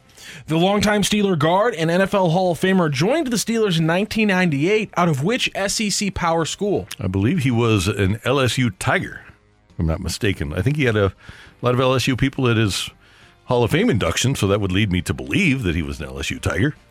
Alrighty. Happy birthday to Hall of Famer Terrell Owens. Since 2000, only one player led the league in receiving touchdowns more than his 3 times. Who was it? Since 2000, huh? Okay, so in that era, yeah, you obviously had Moss, who definitely did it a couple times, maybe more. It wasn't one of the Rams guys, for sure. And then you move on. I'll do the lifeline. DeAndre Hopkins, Larry Fitzgerald, or Randy Moss? Okay. I'm just going to do this based upon my fantasy memory. I don't believe that Larry Fitzgerald was ever a big touchdown guy, like on a regular year-to-year basis. And I don't think D-Hop has done that. So I'm going to still go with Randy Moss. All right, the Pirates won the first ever draft lottery for Major League Baseball yesterday. Yay. Cardinals have never had the top pick in the draft since its creation in 1965. What is the highest pick in St. Louis Cardinals draft history? I think it's when they took Braden Looper with, I believe, the 4th pick in 1994. I think I'll go with number 4. When they wound up taking J.D. Drew, he might have been 7th or something. Yeah, so I'm going to go with. I think Looper was 4, maybe 3, but I'll go with 4th. It has, in fact, been 8 straight games that the Blues have let a team score 3 goals in 1 period. So, did Randy Karraker, again, the anti-Blue Randy Karraker, not that he's against the Blues, just that he's the opposite of the Blues, did he continue his own 8-game streak, winning on this Wednesday to push his streak to 8, or did David slide in, maybe like the Jets will do on Thursday, and ruin a little bit of a streak here for Randy Karraker? Ring that bell. The winner and still champion of the fight, Randy Karraker. The fight is driven by Mobile On the Run. Join the On the Run STL Wash Club for a limited time offer of $5 a month. Download the app today. Just win, baby. David, he got you 3-1. I'm sorry, you knew exactly how many you were going to get right before we even called you. You did get 1 correct. Let's go through those answers. The Blues continued their streak by allowing another 3-goal period against the Islanders. The last Blues opponent who failed to score 3 times was, in fact, the Anaheim Ducks, so that is an 8-game streak for the St. Louis Blues. Alan Faneca, Hall of Famer, good friend of Kerry Davis. He came out of LSU. You were correct about that, the LSU Tigers. Terrell Owens led the league 3 different times in touchdowns in his career since 2000. Who's the only other player to do it more than him? It was, in fact, Randy Moss, who did it 4 times, 2000, 2003, 2007, and 2009. It's funny that you say Larry Fitzgerald because I don't think of him as a big touchdown guy either. He actually led the league twice, which is tied for only like 2 other players. Not a lot of multiple receiving leaders. Here's an interesting fact about Larry Fitzgerald. He caught 121 touchdown passes in his career. He caught half of those in his first 6 years in the league, and he had another, 9-10 years after that. So, I mean, he locked up almost 60 of his 121 in his first 6 years, and then only had one more double-digit touchdown season after that. So, surprising that he's there. He was drafted in 04, right? 04, yes. 4, 5, 6, 7, 16, 8, 9. And after his 6th year, Kurt Warner retired. There you go. Oh, very good. Yeah. You have a good quarterback. You're absolutely correct about that. You score more touchdowns. And then number 4, the Pirates winning the draft lottery for first overall. The Cardinals have never had the top pick. The highest pick, you were just off Randy Carricker. It was Braden Looper, third overall in 1996. Oh, okay. That is the highest draft pick in St. Louis Cardinals history, third overall. Randy wins this fight 3-1. Thank you so much for playing, David. Yeah, thank you for having me. And quick shout out to my buddy Corey. His birthday is tomorrow. So happy birthday, Corey. Happy birthday, Corey. Happy birthday to you. Happy birthday to you. Happy birthday, dear Corey. Happy birthday to you. Wow. When the Cardinals took Braden Looper with the third pick, Mark Kotsay, who's now the manager of the Oakland Athletics, was on the board. And Walt Jocketty had to be talked out of taking Mark Kotsay, and that's when the Cardinals took Braden Looper, traded him, I believe, in the Edgar Renteria deal to Miami, and then wound up bringing him back at the end of his career. So, I believe you're 100% correct on every piece of that. There you go. That's Matthew. That's Kerry. I'm Randy. Coming up on 101 ESPN, a little NFL fill in the gaps. Kerry and I will answer some NFL questions from you here on 101 ESPN. You're back to the Opening Drive podcast on 101 ESPN. Presented by Dobbs Tire and Auto Centers.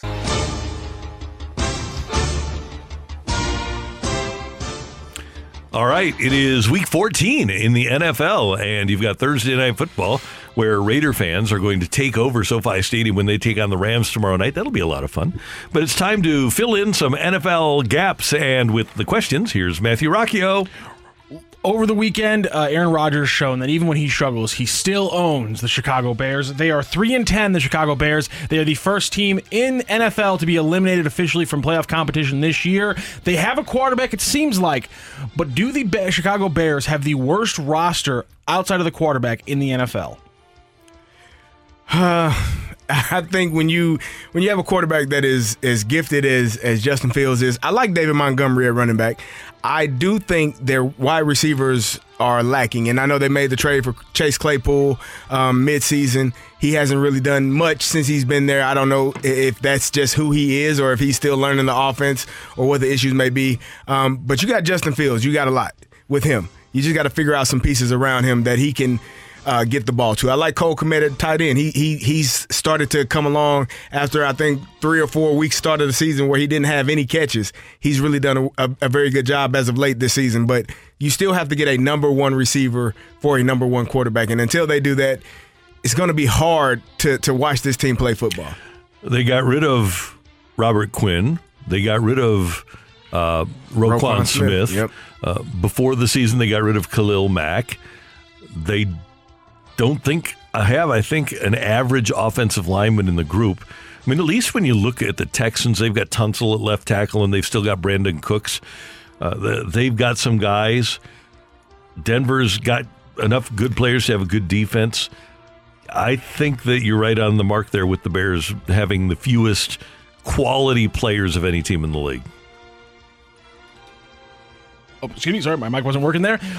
Over in the NFC East, it's a battle. We talked about this a few weeks ago. If all 4 teams could make the playoffs, will it happen? So I'm going to have you guys make a choice here. Hitch your wagon to one of the Giants or the Commanders for that third spot and a wild card spot in the NFC. Who's going to take it? Who's going to drop out? You got to hitch your wagon to one of those 2 teams to take that wild card spot and kick the other one out. There was a tie between the first 2, but this secondary matchup between them could be the deciding spot. Who you hitching your wagon to between the Giants and the Commanders? I'm going to go Commanders, and they have looked drastically different since Taylor Heineke has started at quarterback when Carson Wentz went out. They got Brian Robinson, who had an unfortunate incident to start the season of being shot and has been playing extremely well. But this defensive line, Jonathan Allen, Darren Payne, Montez Sweat, and whenever Chase Young is back in the fold and healthy and ready to roll, they are going to be that's the best defensive line in the league. So, you know, I am well more optimistic of the Washington Commanders than I would be of the New York Giants. And I really like the job that Brian Daboll and his staff have done in New York, but I'm with you. And I was going to mention the defensive line, but they have one of the best offensive line coaches in the league. He was here as the Rams offensive line coach in John Matsko. They have playmakers. McLaurin, Samuel have done good things for them in addition to Brian Robinson. Heineke he's not more talented than Daniel Jones. He just seems more reliable. He you know what? I don't know. He seems. It's one of those things where he doesn't feel like he's out of place. At times, Daniel Jones. And the fact that he doesn't have any receivers to throw the ball to as well, he just got Saquon. They don't have a lot of weapons offensively for Daniel Jones, but Taylor Heineke looks like a better quarterback to me than Daniel Jones does. And everything else being equal, even if the rosters were equal, give me Ron Rivera over Daboll because of Rivera's experience in going through things like this. Also, we've seen some videos, Taylor Heineke having fun with the team. We see Chase Young from the get-go be like, this is the guy who I want leading this team. When you have your best player, most talented player on the entire roster, grabbing a guy and saying, this is him, it's different. Randy, would your answer change if I told you the entire rest of this season the Giants were wearing the 90s throwbacks? Unfortunately, no. Here's the thing. They're so much better, and Saquon looks better in those jerseys. I don't know what it is. The Giants just devastated at the receiver position. Kenny Golladay never what they expected him to be. Shepard is out. Wan'Dale Robinson is out. They've just had so many injuries among their skill position players. It's really hard to win in this league in this day and age when you don't have those guys. Looking back at the fight, I can't decide who's more surprising that he led the league in touchdowns for a year, Bernard Berrien or Kenny Golladay. Led the entire league in touchdowns for his season. Who Berrien do it for? Yeah, he did it for the Vikings. That would be a better question. Because he was with the Bears too, right? Yes, he was. But I would Golladay. He's catching it from Stafford, and he was the guy. Yeah. So that doesn't surprise me. Oh, sorry, I meant James Jones. I got the wrong NFC. James Jones team. with the Packers? Yeah, James Jones with the Packers or Kenny Golladay. Then Golladay, yeah. Golladay it was only with 11. It was a weird year in the NFL that year. We got some text messages coming in. This one is from the 636. Which NFL team currently has the highest ceiling and floor in the playoffs? I say Miami. They can be lights out or terrible week to week, it seems. I would say the 49ers.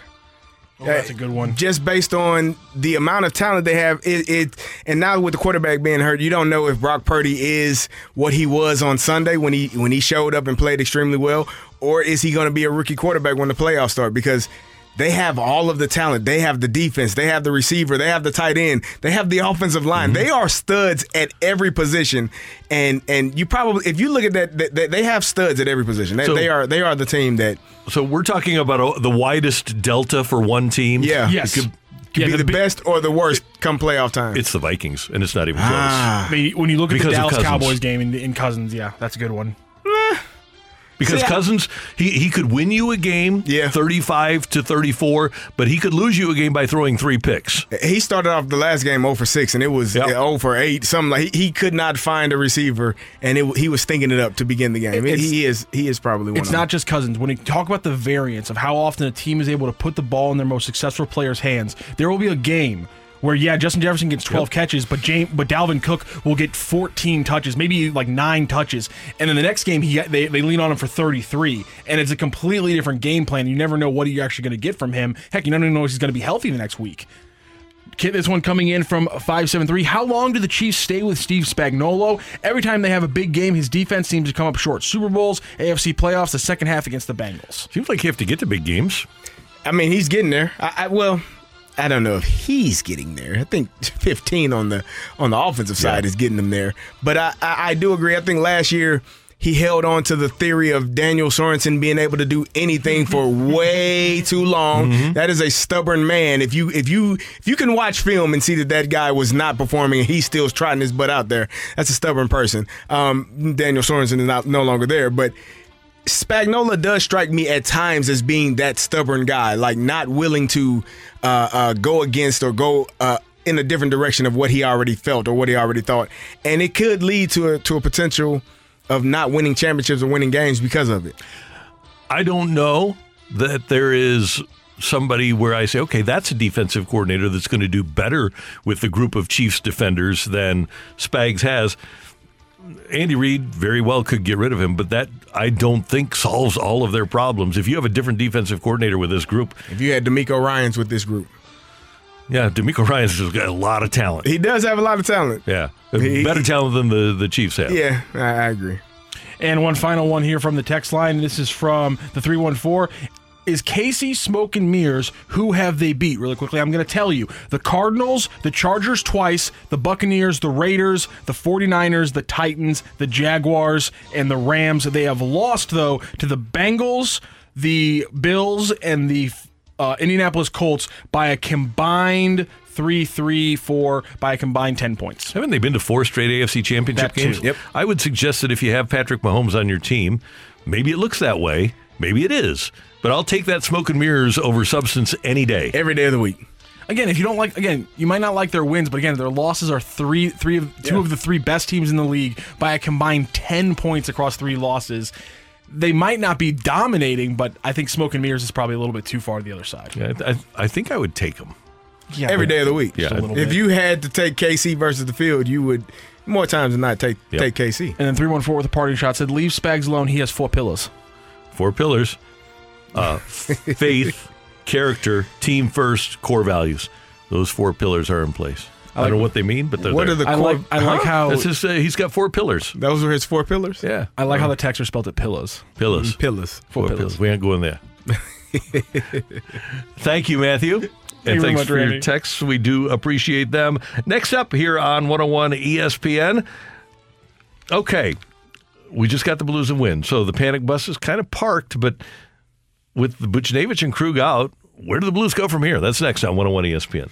You're back to the Opening Drive podcast on 101 ESPN. Presented by Dobbs Tire and Auto Centers. Randy and Carrie break down the biggest story of the day on the Opening Drive. It's time for today's big thing.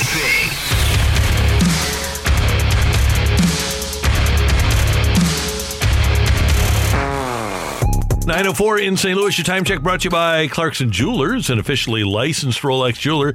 The Blues win last night over the Islanders, so the panic bus kind of backed back into the garage. Still running and warming up. It is a diesel after all, and you have to keep it going. But the Blues head into a game tomorrow against the Jets, not knowing, we don't know right now, whether or not they're going to have Pavel Buchnevich or Torrey Krug. Buchnevich is a key for this team, and CD, even though many people don't like the way Torrey Krug is performing, when he's out, you really don't have much else to put in there with any level of experience. And even though he's a minus 20, he does help on the power play. Well, they got to get to the power play, and they got to have an opportunity to score. I talked about it earlier. I think the 5-on-5 offense and defense I would like to see it better. I would like them. When they are on 5-on-5, there are times when they're in the offensive zone where they're not getting pucks to their teammates. They're not passing crisply enough, and pucks are getting tipped. It's going in the opposite direction. And then on the defensive end, as I said earlier, you're not putting bodies on people and forcing the puck to come up off of their stick. There are teams that are – it's like the exact opposite of what we get in the offensive zone versus the defensive zone and what we would like to get versus what teams are getting against us. They are able to pass the puck crisply. They are able to not have bodies up against them and forcing them to struggle with the puck and handling the puck. So I think this team has to figure out a way to be more physical, and not all the time, but in moments, in key moments where you have to put a body on someone because it's being done to you. And so at some point you have to give that back to the opposing team. And when you don't, teams know there's going to be a thought process as this season goes along about this team from opposing teams. They're soft. They're going to give up 3 goals. They're going to allow you back into games if you get down. Just keep going. Keep going with more force. They won't play with force.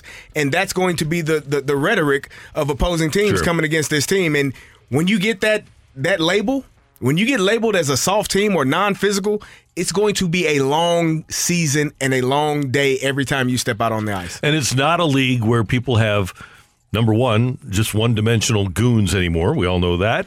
You have to have a tough guy that can play a little bit, but you do need to be more physical. Now, back to Buchnevich and Krug. The team is back home. Buchnevich with a lower body, Krug with an upper body, and Berube said they won't know, the Blues won't, how long or whether or not they're short or long-term injuries until they get to the doctor and get them evaluated. I think that this team, if they don't have Pavel Buchnevich, is in big trouble. Well, because he's a goal scorer. He's a guy that you know, the really only consistent guy, right? He's a guy that can put the puck in the net and does not have to be pretty or clean all the time. He can just make it happen, and he finds a way to get the puck in the net. You would hope that Vladimir Tarasenko, with Buchnevich being out, would step up into that role because that's what he is, and that's what he's shown his entire career to be, as a goal scorer. And hopefully now, with being on the line with Thomas and Jordan Kyrou, I think he's going to have more opportunities because I think Robert Thomas is doing a fantastic job with the puck and getting it to guys in the right places. But he's just got to score those goals when they come up. And Vladdy, he spends a lot of time, in my eyes, being invisible. And a player with that level of skill, he can skate, he can shoot, he can pass.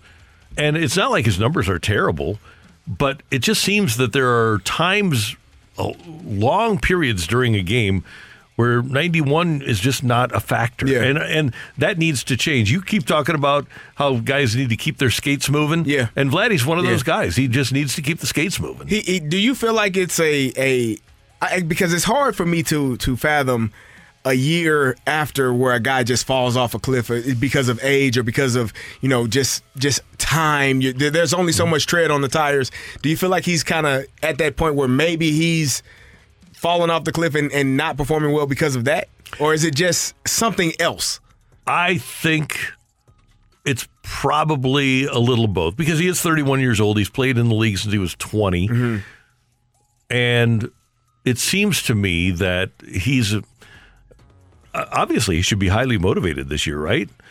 And he's always been a guy that scored. So it just seems to me it's one of those situations where he's out of sorts and he needs to find his game. Every athlete goes through periods where they can't find their game. And that's where Vladdy, for me, seems to be right now. It feels like each person on this team is taking a certain amount of time. A few weeks ago, we were talking about O'Reilly not being able to find his way about it. And then before that, it was Kyrou. So it's like all of them. And I think it probably is, it has to do with something with the lines, just figuring out who are the best line mates for one another, who they play with best. And like I said, hopefully this line of Kyrou, Thomas, and Tarasenko can get him going because it's just not, it's been kind of, you know, in and out from game to game. Kerry, that's the biggest loss. When you talk about losing Perron, a lot of people say we overrate the loss of Perron. And it's not just the one guy. It's the trickle-down effect because he makes O'Reilly play better. Right. He takes a little pressure off of Tarasenko because Perron is a 25-goal guy.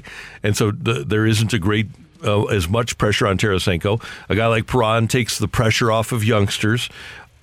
So it's not just one thing. It's not just his game and his departure that has caused the Blues to suffer.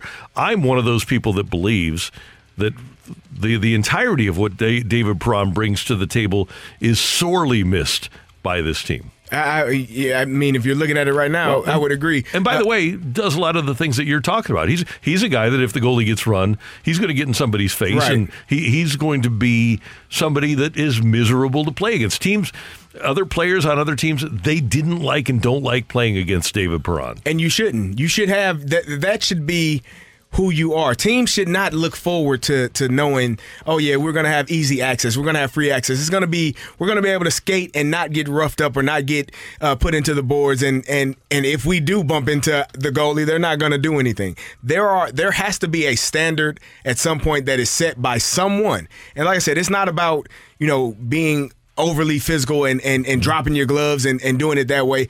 it's consistently being a certain way, which will allow you to be a better team. Sandpaper is the ideal example for this. When you play against a guy, it's like rubbing against sandpaper. Every time. Yeah. You don't want to.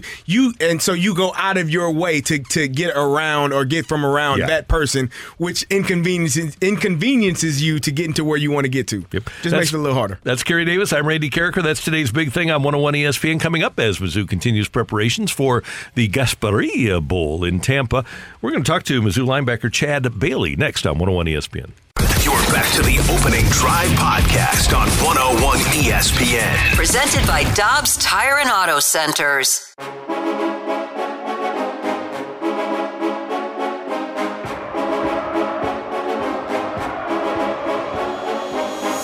Kerry Davis, Randy Carricker. We're efforting Mizzou's Chad Bailey, but until we get to Chad, a couple of things about college football. Number one, Jim Leonhard was the interim head coach at Wisconsin during the year. He announced last night on social media that he is leaving the Badgers after their bowl game, December 28th, the Guaranteed Rate Bowl against Oklahoma State. So 2 days ago, CD, Wisconsin lost their quarterback, Graham Mertz, who was a top 15 player when they recruited him, and he started for the last 2 years for the Badgers. Now they're losing their defensive coordinator in Jim Leonhard. And yes, they did a great job in hiring Luke Fickell as their head coach. But there's a pretty significant talent drain going on in Madison, Wisconsin right now. Well, I mean, Jim Leonhard is a guy that I think felt like he deserved the job and was going to get the job. A former Wisconsin Badger, I think he felt that was a position for him. And then when you sign a new coach, you can stay, but sometimes it may be friction there, especially for the new head coach and for yourself, knowing that you wanted that position. If you're the head coach, you may look at Jim and say, hey, you know what, you're questioning everything I do because you feel like you would have done it differently. So it probably makes the most sense for him to move on. And I'm sure he's frustrated because I think he felt that there was his time to become a head coach and he got bypassed. 2 years ago, he was the first choice of Matt LaFleur to become the defensive coordinator in Green Bay.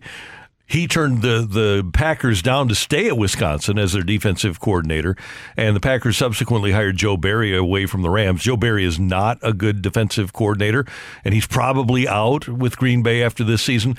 I wonder if they'll revisit Jim Leonhard now. Jim Leonhard may be the only person that bypassed a defensive coordinator or offensive coordinator in the NFL to stay in college and coach college kids. That is, you don't generally hear of people choosing to stay in college just because it's so much recruiting, it's so much time. You're dealing with 18 to 22, 23, sometimes 24-year-olds that may not be as mature as adults are. So he'll get another opportunity, and he knows that. But I'm sure this is just a little bit of frustration knowing that he got passed by for that opportunity. I got to get your opinion on this. Last year, during the offseason, Mizzou was hot after former USC and Georgia quarterback JT Daniels. He transferred out of USC to go to Georgia, transferred out of Georgia to go to a new school.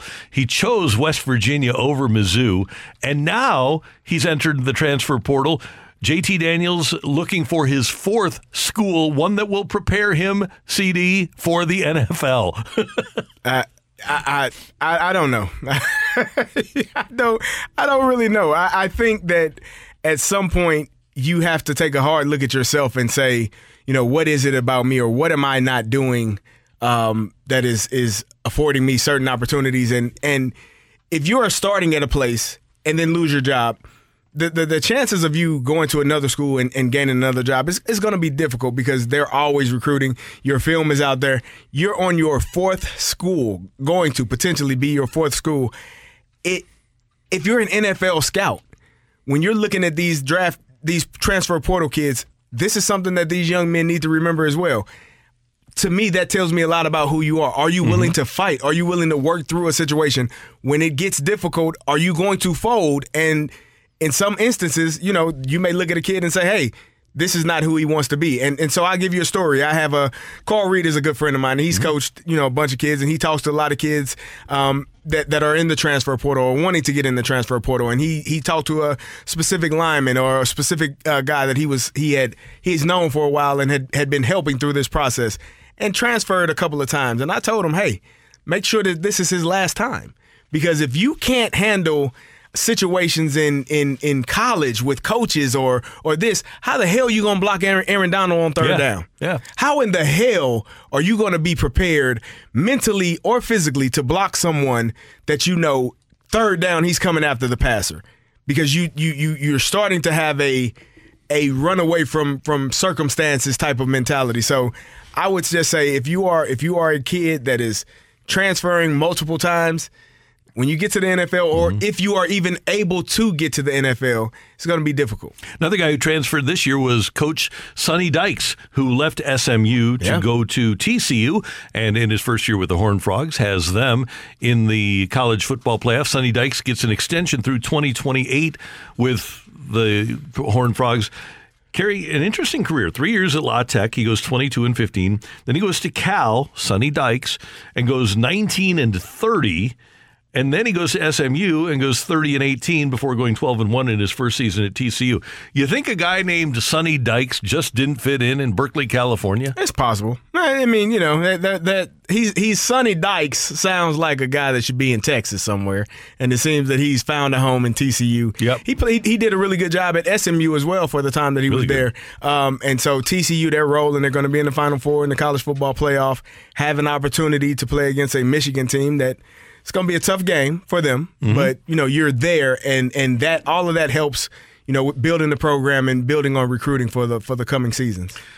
If I had a college program and if I was an AD or a board of trustees member, what's the point of extending a coach for 1 year?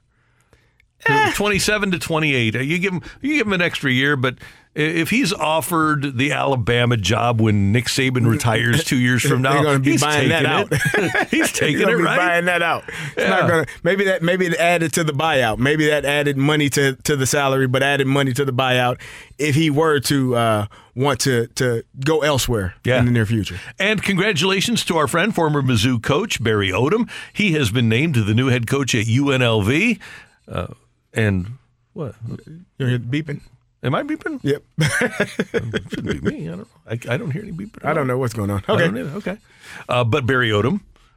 So you got to tell the Barry Odom story. Well, we were having a conversation. I was at the University of Missouri one day, and it is. Are we? There we go. Let's see if we can stop that. Alarm set. There we go. Tough. You guys have better ears than I do. I do have. I hear things sometimes. This is from football injuries, so sometimes I hear beeps and noises, and I see spots. So I thought maybe I was losing my mind, but Rock helped me out because he heard it. I'm like, I'm going crazy in here. No one hears this beeping but me. There's not many things that cause my blood pressure to skyrocket more than a sound in the studio that I can't pinpoint. And also my headphones right now are deciding not to work, so I couldn't tell if this was going out over the air, if it was ambient, if it was just like, I don't know if anybody was in the noise. studio that could be caught by the mic. So yeah, I was just having, you know, an audio engineer's worst nightmare for about 13 seconds there. That was fun. Good. You know, so my Barry Odom. So I was at Mizzou taking some kids up there while he was the head coach, and he made a crack about Illinois. And I said, yeah, you know, everybody can't be great and go to Illinois. It's okay. And he kind of stormed off. He was a little frustrated. I guess he wasn't used to being spoken to. Yeah, he's a head coach of a SEC program. Not used to having nobody talk to you like that. And, especially when he's a grad. Yeah, I didn't care. And I'm a grad of Illinois, so you're not going to make sly remarks about my esteemed university. Before you storm off, Coach, love you. Hope to get you on the show here. But before you storm off, don't lose to Middle Tennessee State in the homecoming game. That's a start. If you're an SEC school, that's a start. There's only one way to solve it. We have a former linebacker and a former running back.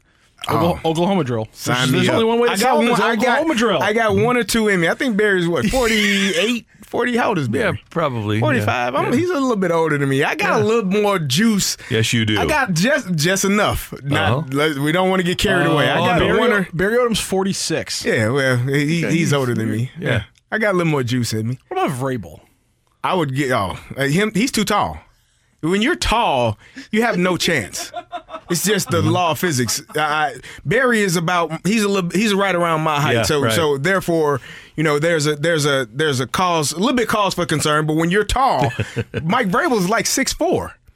Man, please. That's how he caught all those touchdown passes. Yeah, you run right through his chest. He's too high.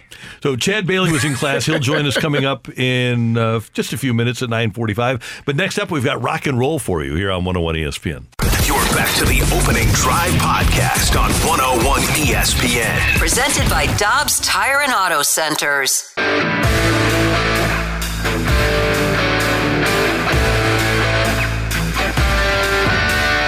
Let's rock. Let's rock today.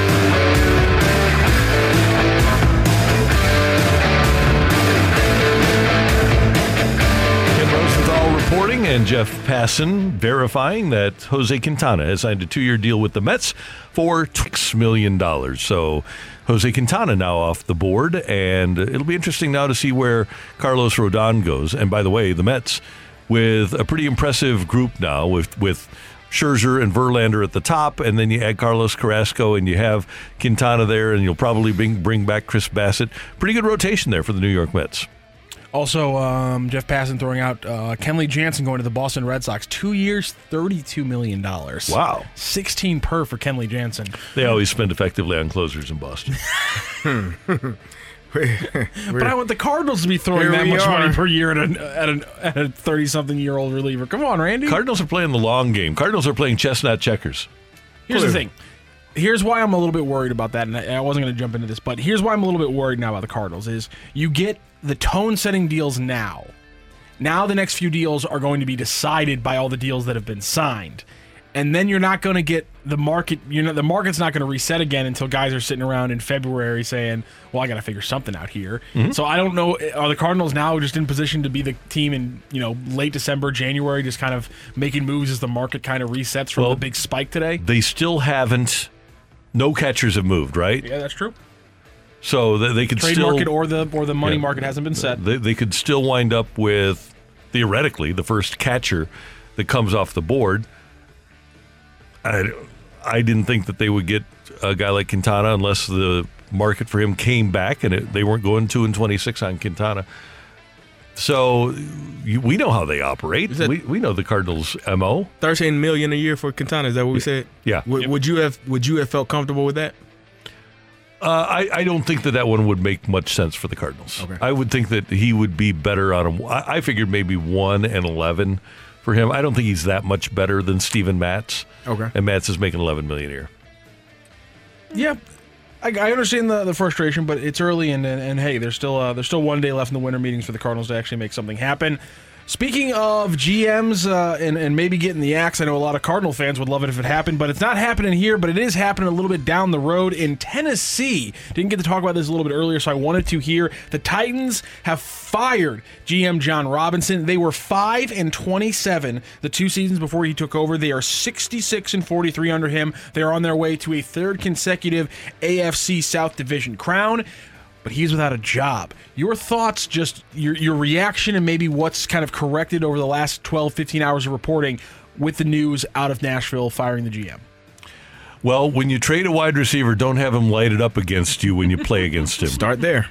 That was bad optics the way it happened like that. That was not great. That was a bad – and you trade away a receiver that is – your best receiver, and then don't have anything or anyone to replace him. I know they drafted Treylon Burks out of Arkansas, but they have Robert Woods. Yeah, so they drafted Treylon Burks out of Arkansas, and Robert Woods hasn't been playing poorly, but he's not A.J. Brown, and neither is Treylon Burks. So it's a difficult task when you have a quarterback. You know you're going to run the ball with Derrick Henry.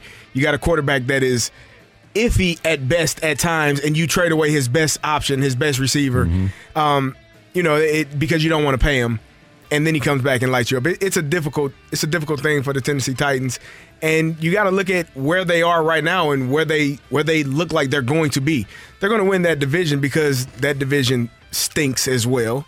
It's not really great teams in that division, but they're not going to do anything in the playoffs again. If I had to guess, my guess would be that Mike Vrabel has accumulated sufficient power there to be able to go to ownership and say, look, the players I have aren't making it happen. I need somebody to evaluate talent for me better than the current guy.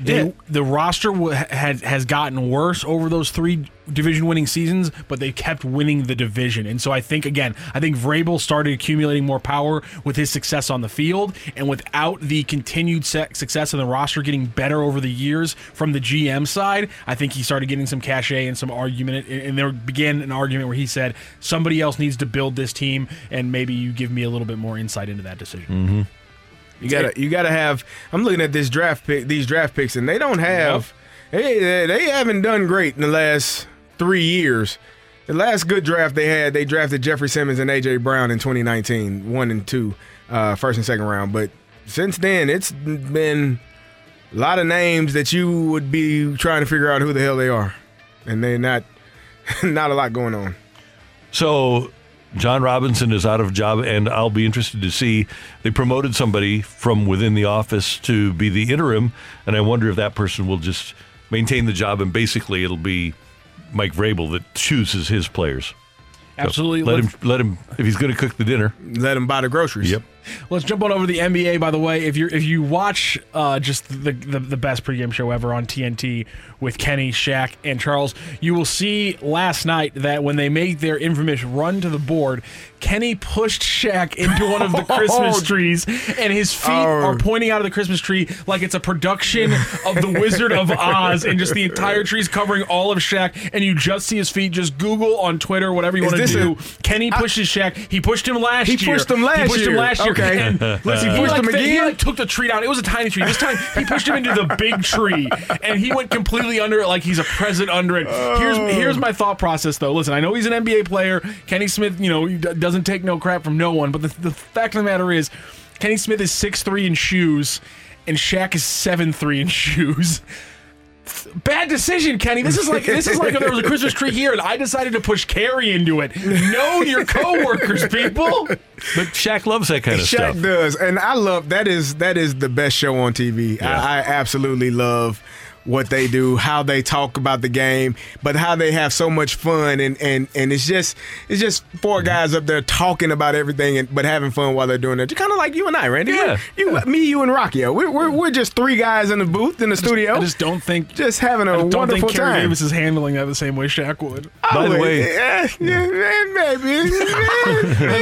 Think by the end of that situation, I'm no longer 6'1" in shoes. Last night in the NBA, Anthony Davis left the Lakers 116-102 loss to the Cavaliers. Guess what he was wearing at the end of the game? Street clothes. Yeah, Randy, I'm so glad you brought this up, because had we done rock and roll yesterday, and I meant to do it actually the day before, at some point we were going to talk about how Anthony Davis has this incredible one with the Lakers. They've won 7 out of their last 9, and across that stretch, Anthony Davis was averaging 35.3 points, 15.6 rebounds, and almost 3 blocks on 65% shooting. I was going to say, hey, Street Clothes is back. He's playing healthy. And then literally we wait one extra day to talk about this topic. And now Street Clothes is back. And now he's played and now he has an 8-minute appearance with 1 point, 3 rebounds, and 0 blocks because he had to leave the game because of flu-like symptoms. It's not the same thing as him getting injured, but come on. How perfect is it that we wait one day to talk about this, and it walks right back into the Street Clothes joke? There's one notable player that played a hell of a game with flu-like symptoms.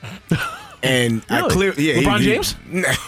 Oh, okay, my bad. Michael Jeffrey Jordan, greatest player of all time. Flu-like symptoms, went out and had a hell of a game against the Utah Jazz. Had to be almost carried off the court by his co-host, his guy that is there for him through thick and thin, and Scottie Pippen. You telling me Anthony Davis couldn't do that last night?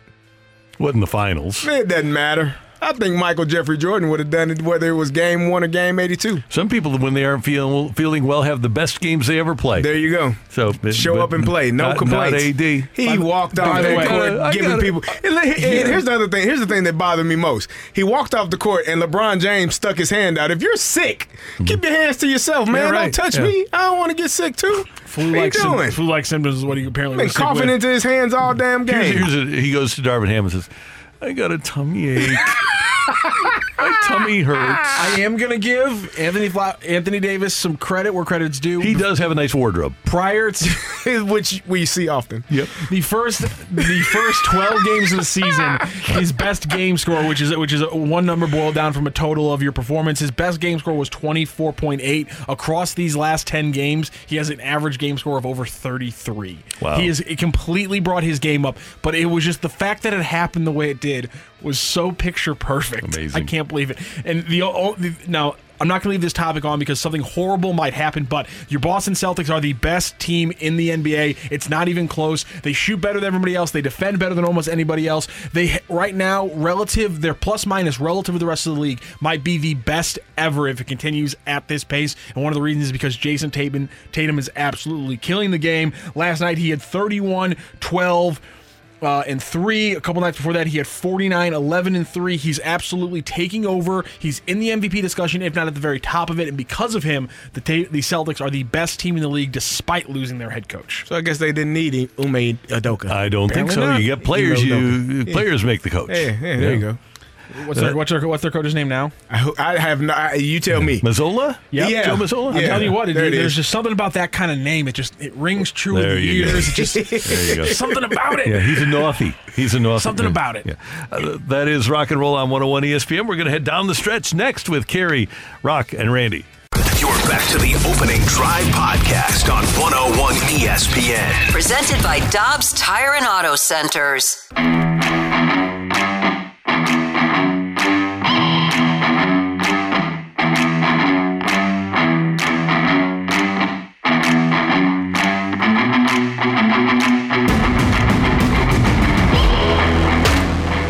Aaron Judge agrees to a 9-year, $360 million deal with the Yankees to stay in New York. The Giants were among the finalists for his services, and there are reports that he turned down more money than he got from the Yankees, making a last-minute, last-ditch effort, CD, the San Diego Padres. Padres were after Judge. They've got Soto, they've got Machado, they've got Tatis Jr. They were looking at Trey Turner, and by all accounts here, made a last-minute ditch effort for Aaron Judge, too. They must have an endless amount of money as well. They don't care about anything. They're just going to go after whomever they can get and pay absurd amounts of money. They want to win. Yeah. And if you're a fan of that San Diego Padres team, I'm sure you are excited to hear that they are attempting to go after these stars. They did it with Juan Soto, Josh Bell at the trade deadline, and now you know they did a couple years ago that they are actively trying to win a championship with the best players. And can you blame them? No. Watching Padres-Phillies games next season should be a lot of fun. Two teams that are acting like the evil empire, and the evil empire strikes again. Going to be a lot of home runs hit, a lot of balls hit out of the park. Yeah. I'm glad that Aaron Judge got the deal at $40 million a year because I believe he should be the highest paid position player. And, oh, by the way, with him getting $40 million, how fortunate are the Cardinals that Nolan Arenado didn't opt out and doesn't have any more opt-outs left. He's got this contract, and he's going to be a Cardinal for the next few years. Which is amazing in itself, because in a time where people generally go and do what's best for them in terms of opting out to gain more money or get more money, he decided to stay here. Now, we thought that when he decided that meant that there was going to be some pieces that were going to be added, some named pieces, some guys that you collect their baseball cards, not guys that you have to look on the back of the baseball card to figure out who they are. And so I'm hoping that we're still in a position to go get maybe one or two of those guys. I don't know who they would be other than Wilson Contreras. We talked about the other shortstops that are still out there, and you don't believe that they're going to get one of those guys. So it's a catcher, and who else? What else would be left that you would say that's a name guy that can help this organization win a championship next year? I don't think the Cardinals will pursue a guy like Nathan Eovaldi, although he would be really a good get for them. The Cardinals aren't going to be on Chris Bassett or Corey Kluber.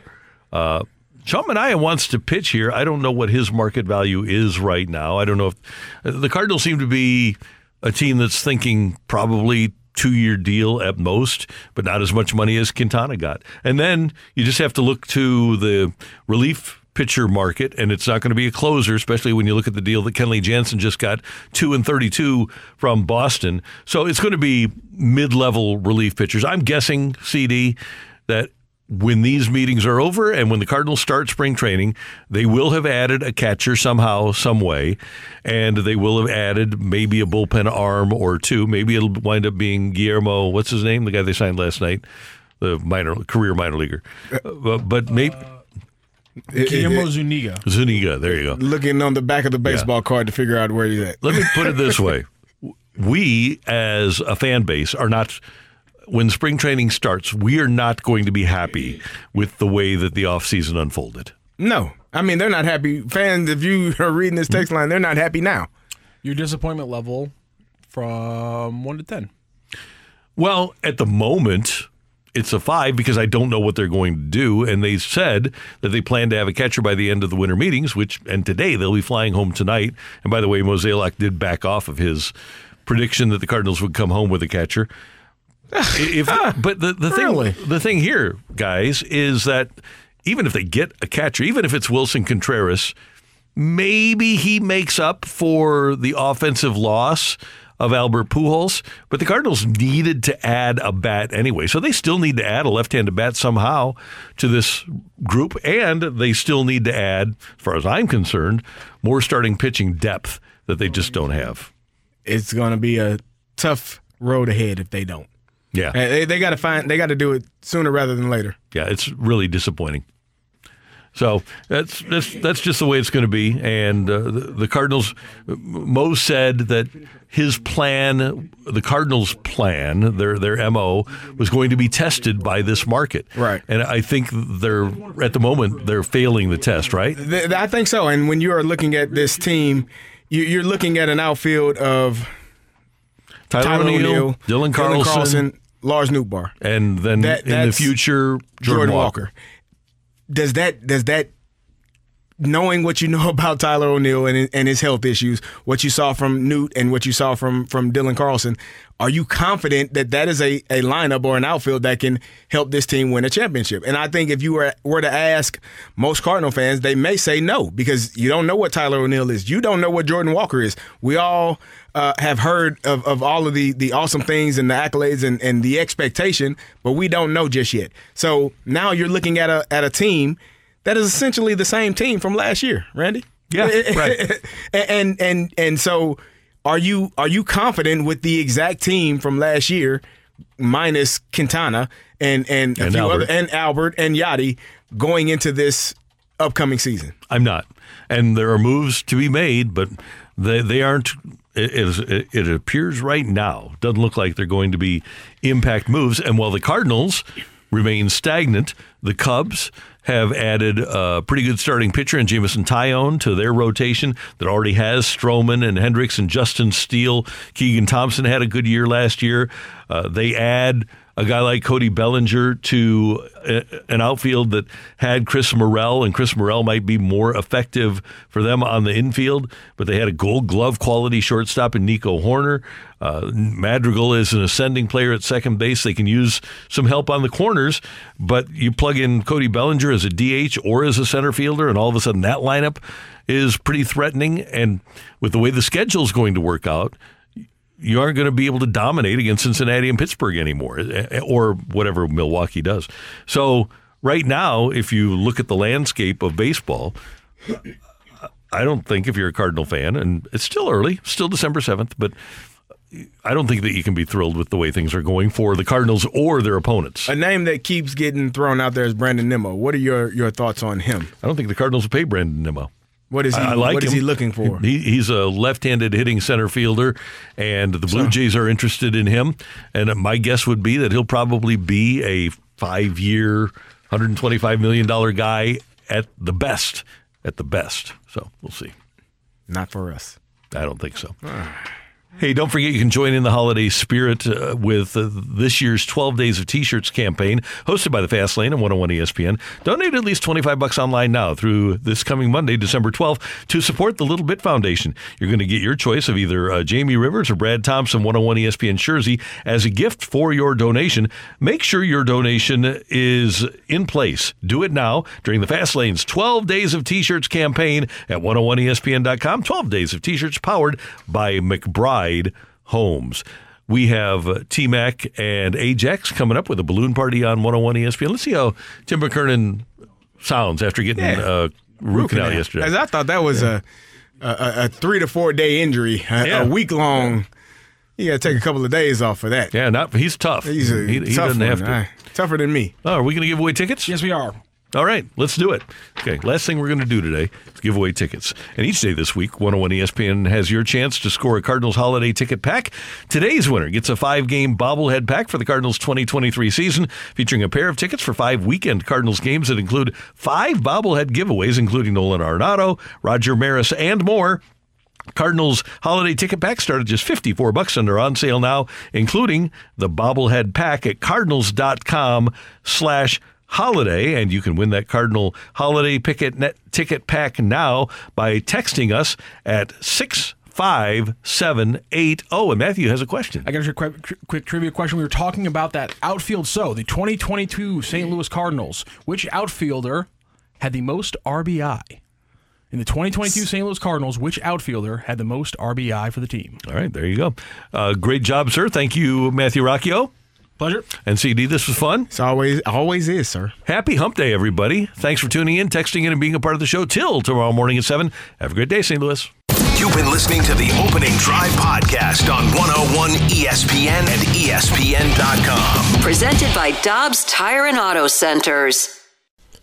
Hi, this is Chris Howard, host of Plugged In with Chris Howard.